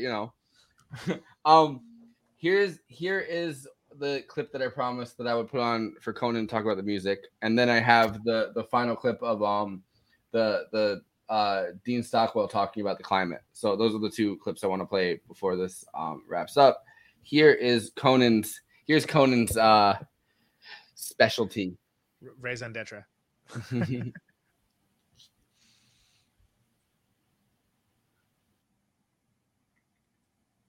I was sitting around the table with my wife Susie and Jim Dickinson, the keyboard player, and we were doing something. I forget why he was out here from Memphis, and he said, "Well, I wonder what Vim's doing. I bet he's doing something interesting." 20 minutes later, the phone rang. I hadn't heard from this guy in years. And I hear this whoosh on the telephone, long distance telephone. Hello, this is Vim. That's sentence number one. I said, hey, Vim, we're just talking about you. What are you doing? Well, I made a film. That's sentence number two. Yeah. And he says, I'd like you to do the music. It's great. And I had had his music in mind all through the shoot. He saw the picture and he said, yes, I think I can do something with that. And when we finally recorded the music, Ry was standing in front of the screen with his guitar and was playing directly to the images. So it felt like he was reshooting the whole picture. And like his guitar was really strangely related to our camera. Like it was the second time this whole film was shot. It was electric, like a movie camera. On va dire que c'est peut-être le moment que j'aime le plus dans toute la production, le moment où arrive la musique, où on peut encore une fois mettre en question ce qu'on veut raconter, parce que la musique fait ça aussi. Pour moi, c'est la première fois que la musique composée pour le film coïncide, pour ainsi dire, avec la musique que j'aime dans ma vie privée, que j'écoute moi-même. Alors, il n'y aura qu'une musique dans ce film. En général, il y avait toujours deux niveaux de musique. La musique trouvée, quoi, de rock'n'roll dans les radios, dans les bars, partout, dans les voitures.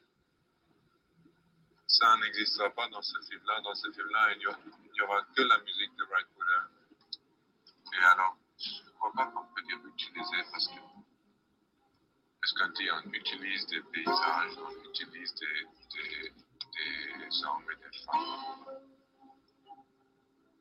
La musique, c'est aussi bien le sujet de ces films que disons, les paysages. C'est aussi important que les histoires de ces personnages. La musique est un personnage central.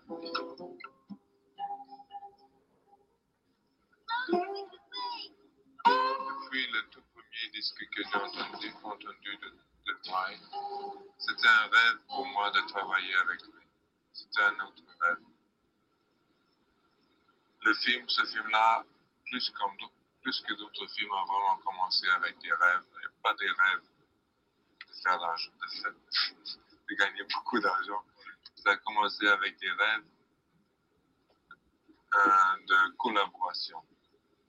Depuis longtemps, j'ai voulu travailler sur quelque chose avec Sam Shepard, que j'admire beaucoup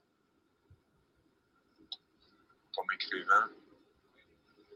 Et on aurait voulu travailler ensemble déjà sur Hammett, mais ça n'a pas marché. En tant qu'écrivain ou en tant qu'écrivain aussi bien qu'en tant d'acteur.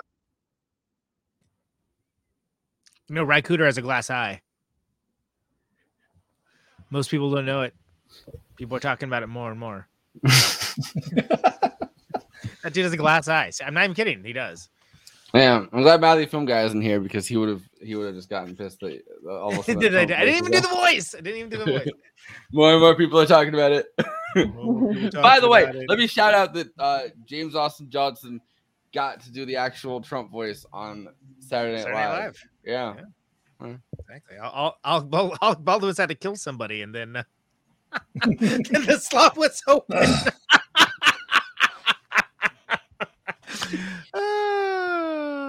Not wrong. More and more people are dying.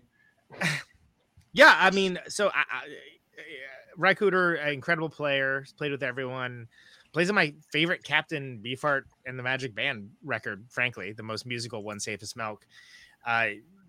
Incredible,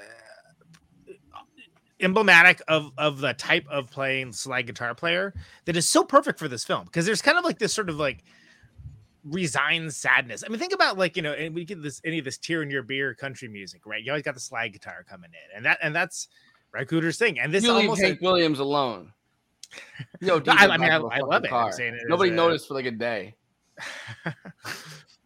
But it's almost like Jim Jarmusch, like Dead Man, right? How Neil Young, like, can you think of that movie as being anything remotely close to the same without that soundtrack? Same thing with Paris, Texas. Like, would those same thing with Jim Jarmusch's entire like filmography? It's like, let's put some good songs in here, and then no one will notice that it's just, you know, like very white indie actors talking for the next hour and a half. I don't agree with any part of that. But anyway, the fact is matter is that it wouldn't be the same without like a slide guitar, like all over it, with these like wide open spaces and these large expanses of like, whether it's an actual landscape or an emotional landscape, like, God, it's perfect. You know, and it's something that you'd be like, well, who should be the soundtrack for this? Like, can you imagine like Hans Zimmer? Can you imagine that? Wouldn't hit the same, right? My God, it would be terrible. It was really funny. So Dune was painful because of him. So I finally went and saw Dune. I mean, I texted you about it, but so I went and saw it, and like I went with my mom because I was, you know, we need to ride to the cinema or whatever. So then at the end of it, I was like, all right, do you remember anything that had like any of the music in this movie? Do you remember any of it? And she was like, no, I couldn't, like, and I was like, all right, well, it was distracting when it shouldn't be, and it was forgettable when it was needed to be memorable. The only memorable part of the music was like that, and the only reason why it was memorable was because I cut that clip when we did our Dune stream where Conan started talking and I went so every time that happened in the actual thing I was like, oh yeah, that's why I was fucking with Conan. Yeah, that's the only reason it worked for you, is because you had a personal connection to it. I haven't heard it so many times. Yeah, Hans Zimmer would have scored bullying based on that music. Exactly. Hans Zimmer makes people bully each other. That's right. I think he would have definitely filled that entire booth scene with like all sorts of music and treacle. He would have filled it with treacle is what he would have filled it with, and it would have been terrible. But I think what Ry Cooder does pretty brilliantly is like he almost paces the scene, that he tells you at what pace to move. It's like I found myself getting ahead of the scene like a lot of times, and he was like, no, you gotta slow down. This is like not gonna move for another. There were times when I actually was doing something else for like a couple of minutes, and then the scene was like still there, and it was nice. It was almost like we were fishing the whole time or something like that. It wasn't a very by the way, speaking of fishing, my Jim Jarmusch comments come from the fact that my dad had this weird obsession with the fact he went to Jim Jarmusch's house once.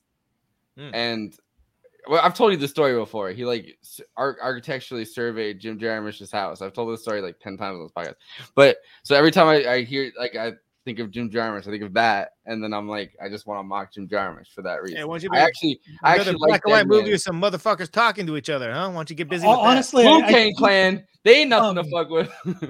I think what he's talking about is just the movie Down by Law, which really Down by Law, does Stranger in stack up Paradise the kind of music. qualifies too. But does stack up the music at the beginning, and then most of the movie there's no music for the entire thing until the very, very end.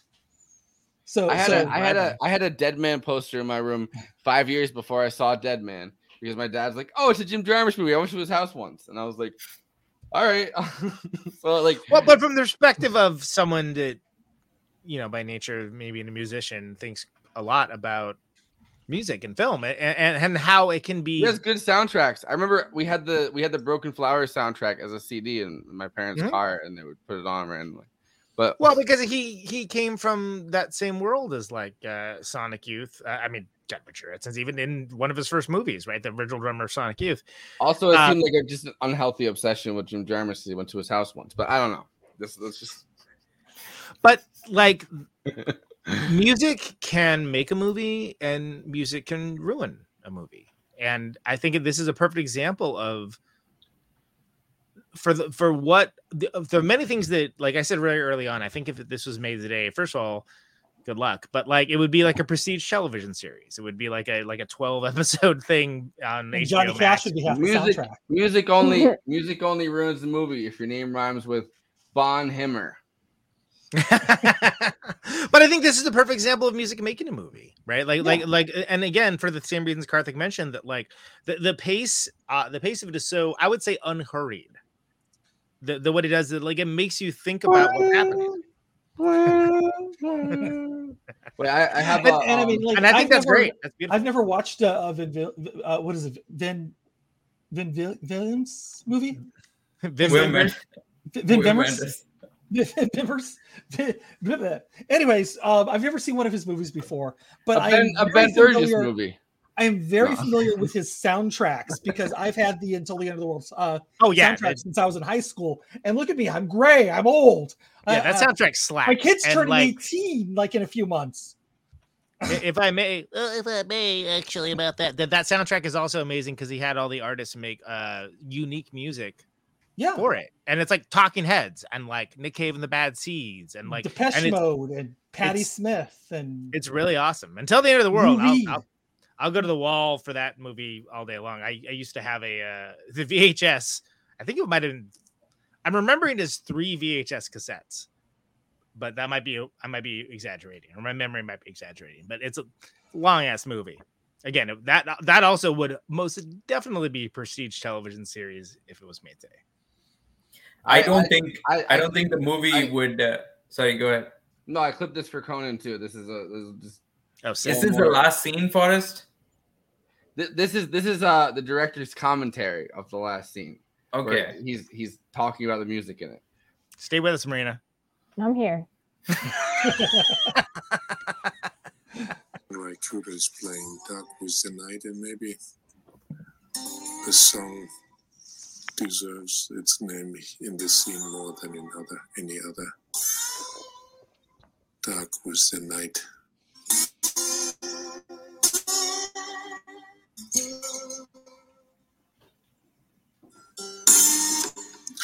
When Raikuda was recording this in front of the screen, I really had a strange feeling like he was reshooting the film one more time, only he didn't have a camera, he had a guitar.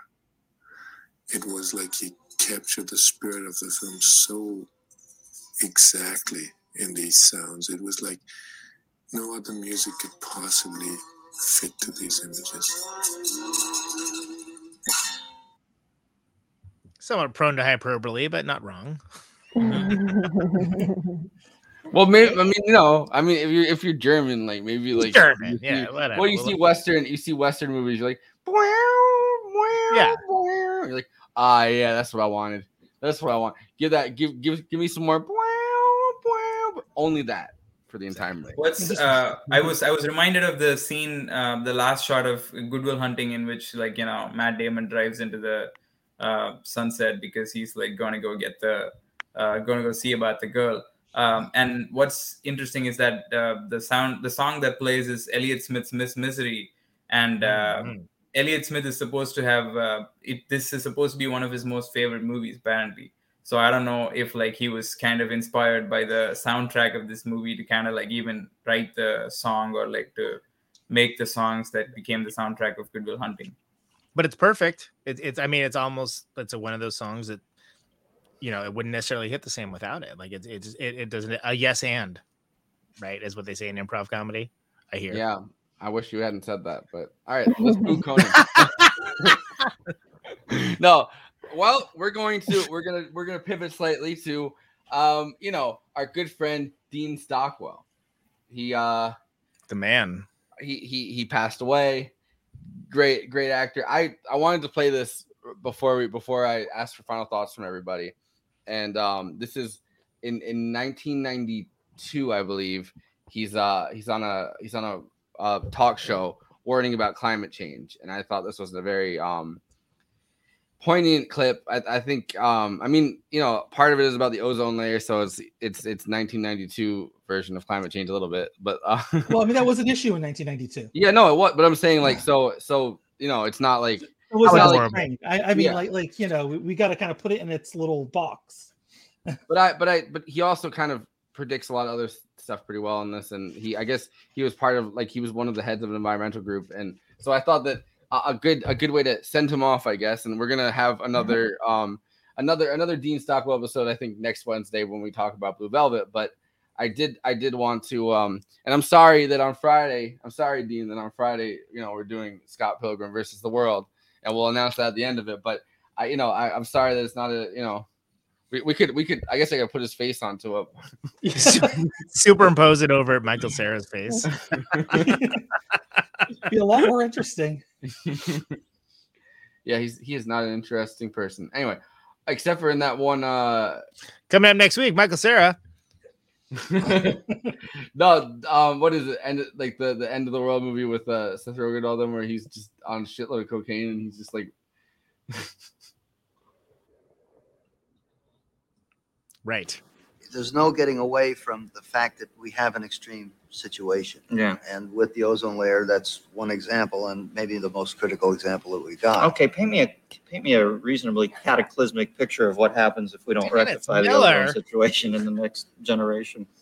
Well, you just can't go outside. The worst case scenario. No, it can get heavier than that.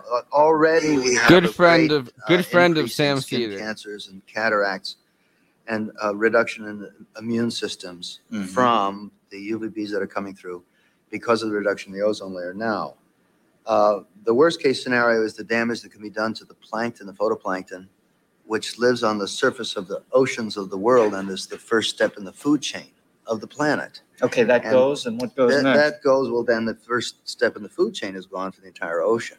The ocean goes next, and you can take it from there. Yeah. So it's pretty And we're all drastic. real thin a few And years we're all later. real thin. We're in deep trouble. And another thing with it, it's a lot of people think it's a controversial issue, but it isn't anymore. The evidence is in, and the people distributing the evidence are NASA. It's not some weird fringe group, and it's not even a group of private institutions or scientists. This is NASA evidence that shows. I'm not sure I believe the general population believes it's controversial. I think they believe it. I There just are think groups that try to promote the idea that it's controversial in order to inhibit action being taken. Yeah. Well, I think people believe, but they get hit with so much now. It seems like everything. Sorry, can't help it. I There know. is so much. We've been so negligent for so long. We've got so much. We've got all these problems, but we got to deal with them. Life ain't easy anymore. And the problem is it's going to be harder and harder for the children and for their children. I went out in the sun when I was a kid. It was a main part of my childhood, a beauty of my childhood. And my children have to stay out of it as much as possible. So we got to start now. Yeah. Okay, we'll come back. We're going to talk a little bit more about showbiz after this. Now, this is a pretty direct man to the people plea here, but what's your show do about it? Is your show adhere to these principles, or do you butt heads with those people? Well, over I've been butting heads. I mean, Why? What goes on there that you don't agree with? It's not that it's not what I don't agree with. It's just they found difficulty in writing a quantum leap script centering on environmental issues. I have been striving for 3.5 years to get a show exclusively centered around an environmental issue. I hope next season, because we're picked up for another 22, that they will finally come through, and they have said they would. The best I've been able to do up to now is put in ad libs here and there about this and that, and I've succeeded in doing that. I can't believe you just ought to take a walk. Just don't show up one day. Well, the people,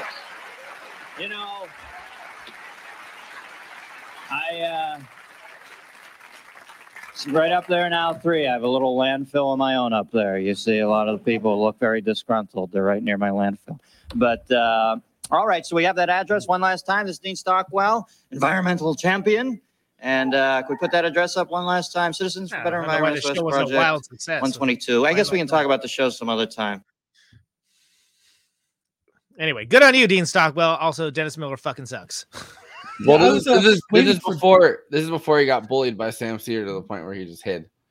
Yeah, I was waiting for him though to go make a really, really dated joke like, this is like Star Trek, or whatever. That's Dennis Miller. I've only seen him older and when he was, I don't know. He's still as funny as he probably, I think, was in that clip. I don't know. I've mostly seen him when he's getting bullied by Andy Kilner and Sam Cedar on Majority Report, So I think that's hilarious every time that happens. Kind of is the best, but no, he was actually kind of funny in the 80s, but like the problem is he was anti-establishment, which means he didn't really stand for anything. He was just against whoever was in charge. So he's on Saturday Night Live making all these Reagan jokes, and now he's like cucking Reagan. I'm happy someone made a Reagan reference before the end of the episode. Wasn't Reagan president at the time of the movie coming out? I know, and I was about to slip one in, but then the conversation was like more interesting than what the joke I was going to make, and I was like, I'm not going to. Yeah. Well, anyway, having nothing to do with that, good on Dean Stockwell for using his platform for something important. Like that's mad respect. The guy was a fantastic actor. His advocacy for like, from personal experience, and for like child actors, and for like making sure that they felt comfortable and they were safe, and that like no one was exploiting them and stuff like that, based upon the fact that he was a child actor as well. What a cool guy. And I'm glad he didn't leave his kids. kids. I'm just giving props. That's I'm glad he didn't leave his kids in the car. Unlike that fucking Harry Dean Stanton. Oh. With the windows rolled up in Texas. If you're what do you think about all hot. that? You've been locked out of the show for like 20 minutes. What do you think about all that? Yeah.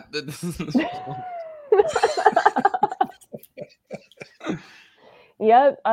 Save the polar bears. That's yeah.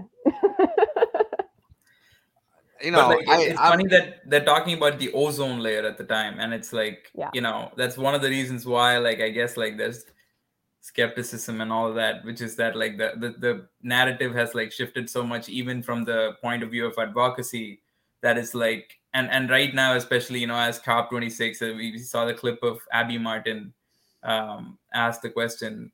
Which, by the way, was Pelosi's response to it was like, I don't know. Pelosi's response to it was like someone that's just been like not ever challenged on anything. She was just like, she was aggressively playing with her scarf in a way that it was like, oh shit, this is the first time you've probably ever been challenged by like someone that wasn't like a Fox News guy being like, so you guys really like China, huh? You know what I mean? Like the first time she's ever been challenged by like someone that's actually making a valid challenge that isn't like a no, she conceded though. I mean, I feel like, and that's kind of what is fascinating about this video as well, which is that like, the science has been settled since then, but like even today they concede basically that like the reason they're not defunding the military is because like they treat climate migration as a sort of threat that's going to become a national security threat apparently.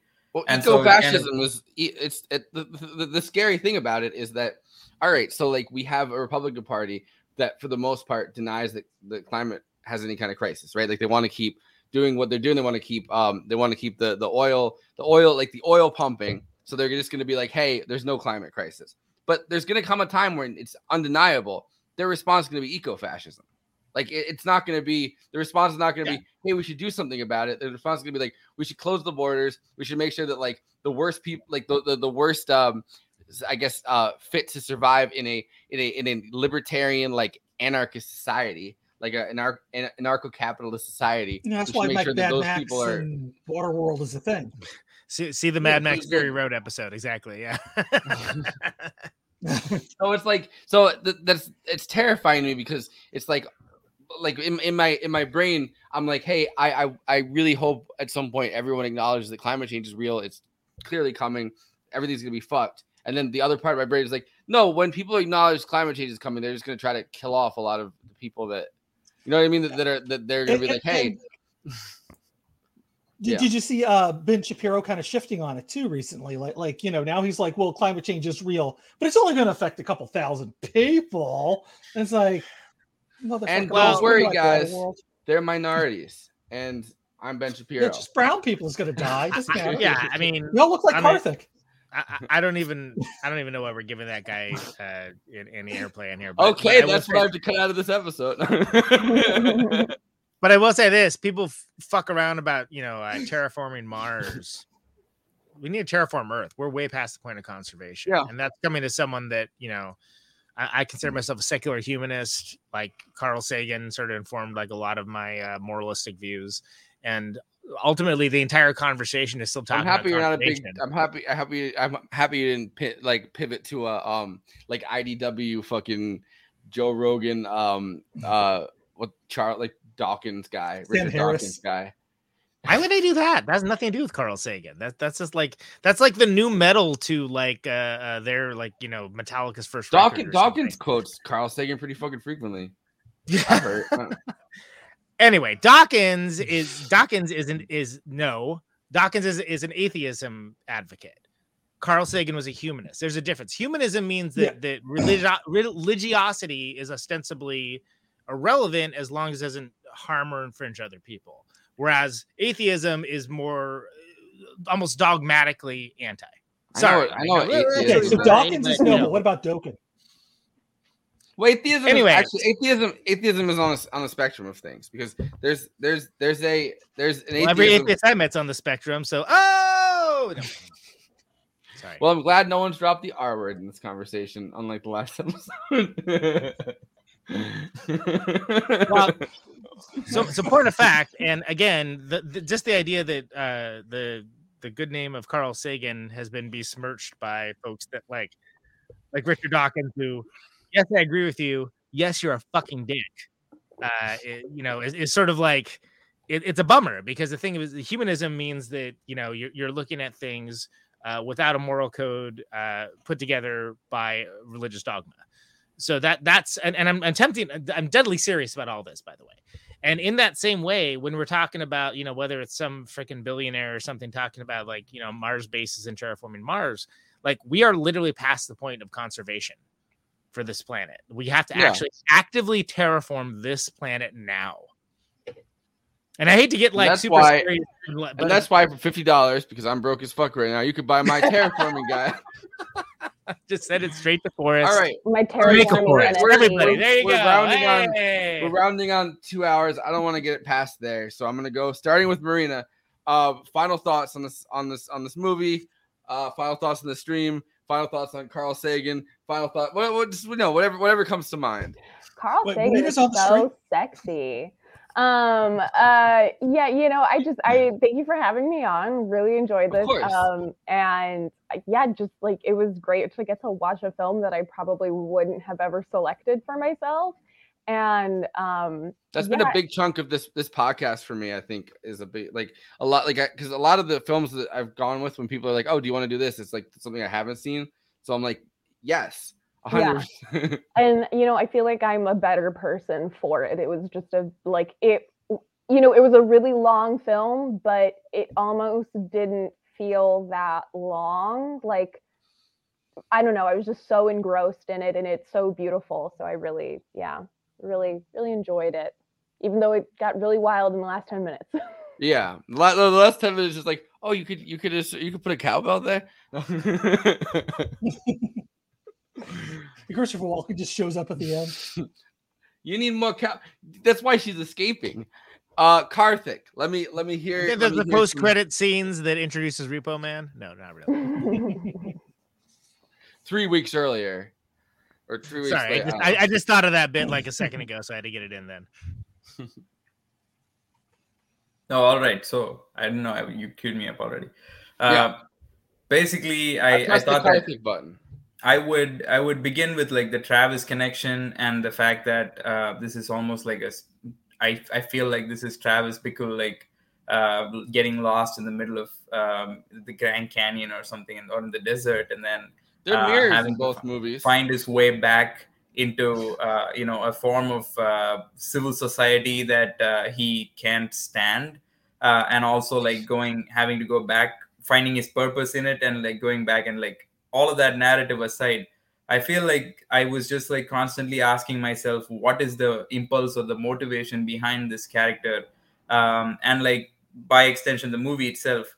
And I feel like the one scene which we didn't really discuss, and which kind of like I think beautifully sums the movie up is the scene in which like the mom and the son reunite. And I think that like, I don't know, man, like that was a performance that I didn't think could have been like faked. And I for a second, like I couldn't even believe that like she was able to do that with that kid. And I felt like that kid and Natasha almost had like a mother, young mother, and a very bright little kid kind of chemistry there, and it was like such a beautiful scene. And I feel like that's what it kind of came back to. It's just like a form of like familial mother's love, kind of like being in touch with that form of innocence kind of thing. And like something about Harry Dean Stanton's character is like gone beyond a point of no return, and he's just happy to have these two people being able to enjoy that at the end of the day. And I feel like this is the kind of thing that we were able to collectively enjoy together as a family in Little Miss Sunshine, where we, you know, kind of all like celebrated the kind of dysfunction. But here we only get to see two characters do that. Unfortunately, neither Greg Kinnear nor Steve Carell is able to participate in this celebration. But here it's just like the little kid and the mom, at least. Well, Steve Carell did go back to The Office. Stupidest joke I made in the show so far. All right, Conan, let's hear it. I know Hans Zimmer scored this movie and you hate it. All right. Yeah. I like that I just had to say the name and everybody else attacked him now. It's great. It's like when the conservatives attacked Michael Moore in 2000s. All you did, well, Michael Moore. I feel like and then everyone just attacked him immediately. I feel like we're forming like a ratio. I feel like, you know what I mean? Like there's a pile on. Yeah, that's great. Everyone just knows he's a hack. Cancel now. culture. Great. Cancel culture. It's coming for me. My work here is done. No, but in all seriousness, you know, what a stunning, beautiful film this is. I mean, it's the pace is just glacial. You know, it moves so slowly and so deliberately, and I love that about it, because so many films wouldn't do that. They would have the first half, and that would be the movie. They just have the second half or the middle half, and like this works and hit so much harder because of all the pieces that tie it all together. And the fact that it really is not just a character study, but it's not like saying declaratively, here's answers or here's like the way it is or whatever. There's just these like looming, aching regret and unfulfilled futures and poor decision-making writ large, but not like I had to think about, you know, Mikey and Nikki for the same reason. Like, yes, while watching this, you know what I mean? Because we watched it so recently, like, not the fact that, I mean, obviously, like, this is a different movie and it's over a longer period of time, but like the fact that it's kind of a slow burn to the revelations in it aren't something that really is external. The revelations are something that you learn as a viewer, that you're trying to, like, over time learn from kind of an emotional state. And so during this movie, I kind of definitely thought about that a lot. Well, and it's, you know, Wim Wenders is known for a certain type of movie, and you're either down with that or you're not, and I absolutely am. But like, in a way, this is kind of a paragon of his whole output, because it really does a thing that he's known for, but kind of transcends that as well. And it's just a really unique film. Like there's not anything quite like Paris, Texas. I mean, you know, if you short attention span theater, people are probably not going to love it. Right? Like I said, I think it would be like a 10-part, 12-part HBO series if it was made these days. But I love that it's all done in the course of a film, and you're made to slide guitar, like slide into it. And I think that's awesome. That's cool as hell. Yeah. And R.I.P. Dean Stockwell, because Dean Stockwell is the gallant of the Goofus and Gallant of the two of them, which is almost him playing against type for his latter day period, right? Well, the entire it's kind of playing against type that Harry Dean Stanton is put at the front and center of this movie, right? Like, yeah, he kind of, in some ways, it was supporting, but like Repo Man came out at the same time, and he was definitely at the forefront of that. But like, you know, putting character actors, I mean, it's an 80s thing or 70s, like a new Hollywood thing, definitely, like putting character actors at the forefront of a movie as the main characters, allowing character actors to have like a romance or something, or to have a family. Like they kind of, you know, people that look like real people. Yeah, you know, like flat. Like let's be real here. Like both of those dudes, like, it's not that they're necessarily unattractive, but they look like they live some goddamn life, you know. And that's I think that's great. And that, you know, we've gone back and forth with that for a while. If you wanted to see that kind of thing, you had like watch a Hal Hartley movie or something, right? Then if then kind of it sort of came back in vogue to a certain degree, and now it's sort of like, well, what's a character actor? Well, if you're a character actor, you're also a leading actor, and you have to do both. So good luck. Well, better I be mean, born pretty. so we're at a point where it's still kind of. I mean, we Timothy still have our Chalamet, Dune Redux coming up soon. Anyway, yeah. Well, sorry. Hopefully, But am I Gene's baby wrong? doesn't fuck Am I that up. wrong? No. Hopefully, Gene's baby doesn't fuck that up. Yeah, that's Yeah, right. fucking baby. Gene's. Gene's going to be How dare so you. wanting to get away from the baby at the point we do this. So like, don't worry, he'll be there. We can keep talking for 3 hours. It's all right. I'll be stoked. Andy? But yeah. But the point of pride is like this is a character actor's movie. I mean, even like as gorgeous And as there's she been is, there's been a lot of those since. I don't think necessarily at this time. Like this is kind of the moment where they started doing that as a thing.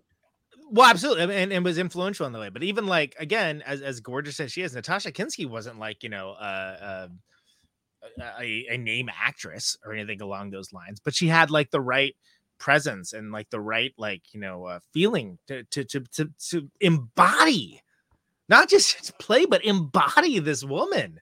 And again, harkening back to Karthik's point with when her and the kid get together, it's like, oh my god, how can you not feel something when you see that? Well, it's also, how I mean, can she's you not? also a German actress, and this is like, I mean, as a German DP, Sure. but no, I'm not Understand. saying it as in, I'm not downplaying her role in it by that. I'm just saying like it's interesting because at the beginning of the movie, it's like a collaboration between Germany and France. That's literally what the title says at the beginning of the movie. Yeah. So it's interesting that I think this European style of acting, right, is embodied in this because it wouldn't have been brought out in any other. Like an American director is not going to be like, hey, does a German person want to have a Southern accent? Like no American director would do that. As specious of as a call as it may have been, yeah. But then there's also like maybe Mel Brooks. But there's also kind of the secret thing of that you'd be like, well, maybe she actually is German and is trying to like sound like a local too. And you have to wonder about that yourself, because Wim Wenders is not remotely interested in telling you one way or the other. It's just he's painting the picture. He's too German for that. And easily, like there's a German population and a German dialect that is spoken in Texas. Like he could have easily have leaned into that instead. And instead we got this character that, like I think the bad Southern accent helps the performance. Like I would argue, like it makes her seem like she's trying to be something. Like she's never found herself, so she's always trying to be something else for everybody. All right, Andy, going to you last. One thing I want to say before that is I think it's really hilarious that Dean Stockwell throughout the first two scenes of this movie has a Stetson trucker cap. I don't know. I thought that was really funny. That's my. I love that hat. It was just great. It's like all the cows. And it's amazing. All right, it's down to you. Let's hear some final thoughts. Well, first of all, this movie made me want to bring on Conan onto my show, Bad Takes, and discuss Jason X, so we can compare and contrast. Is that the one that guitar playing of Hans Zimmer? This movie is serious. I'm being serious. Is that the one where he's in space? Or no, yes. That's okay. All right. Yes. You guys have until 2:05, and then I'm cutting it off because I'm so tired. No, I just wanted to throw that out I like there. catching heat. Like, that'd be fun. But I wouldn't have thought about that until I saw this movie. The 4 hours it took me to get through the movie because of the internet issues I was having. This was a beautiful, haunting movie with great performances all through. And Dean Stockwell absolutely was the yeoman of the movie because, like, he wasn't the character that stood out, but he gave the performance to make everybody else look good. He was strong at the beginning when Harry Dean Stanton wasn't speaking at all. And as the movie went on, he did kind of regress. True, but he also like in his scenes, except for maybe that very first opening scene where he just seems so like unsure of himself, and he's telling his wife, "Yeah, I'm going to go do this." like it really did kind of create like there was more to that character than we necessarily saw on screen, and I think it's very underappreciated what he did in this movie, because everybody else, was it Natasha from Germany? Yeah, the couch can. Yeah, did I get that right? Yes. Yeah. Like her performance was phenomenal. Harry Dean Stanton, of course, like always is phenomenal. Even the kid actor. I mean, so many kid actors are terrible, and this kid was pretty His good. name was Hunter. His name was Hunter. Wow. Speak his name. And he played Hunter. Yeah, no, they kept his Harry Dean He's Stanton. also in Invaders from name. Mars. Okay. Yes. Let's see, Perfume. He's in a few other things, but nothing I said. Yeah, I did look it up. It looks like he kind of retired from acting a few years ago, but he's got plenty of work. He's in a movie about Rip Van Winkle called Rip Van Winkle, directed by Francis Ford Coppola. Here's the description: a lazy man falls asleep for 20 years. Which, by the way, okay, Rip Van Winkle. I believe you. Right here, Rip Van Winkle, Hudson Valley.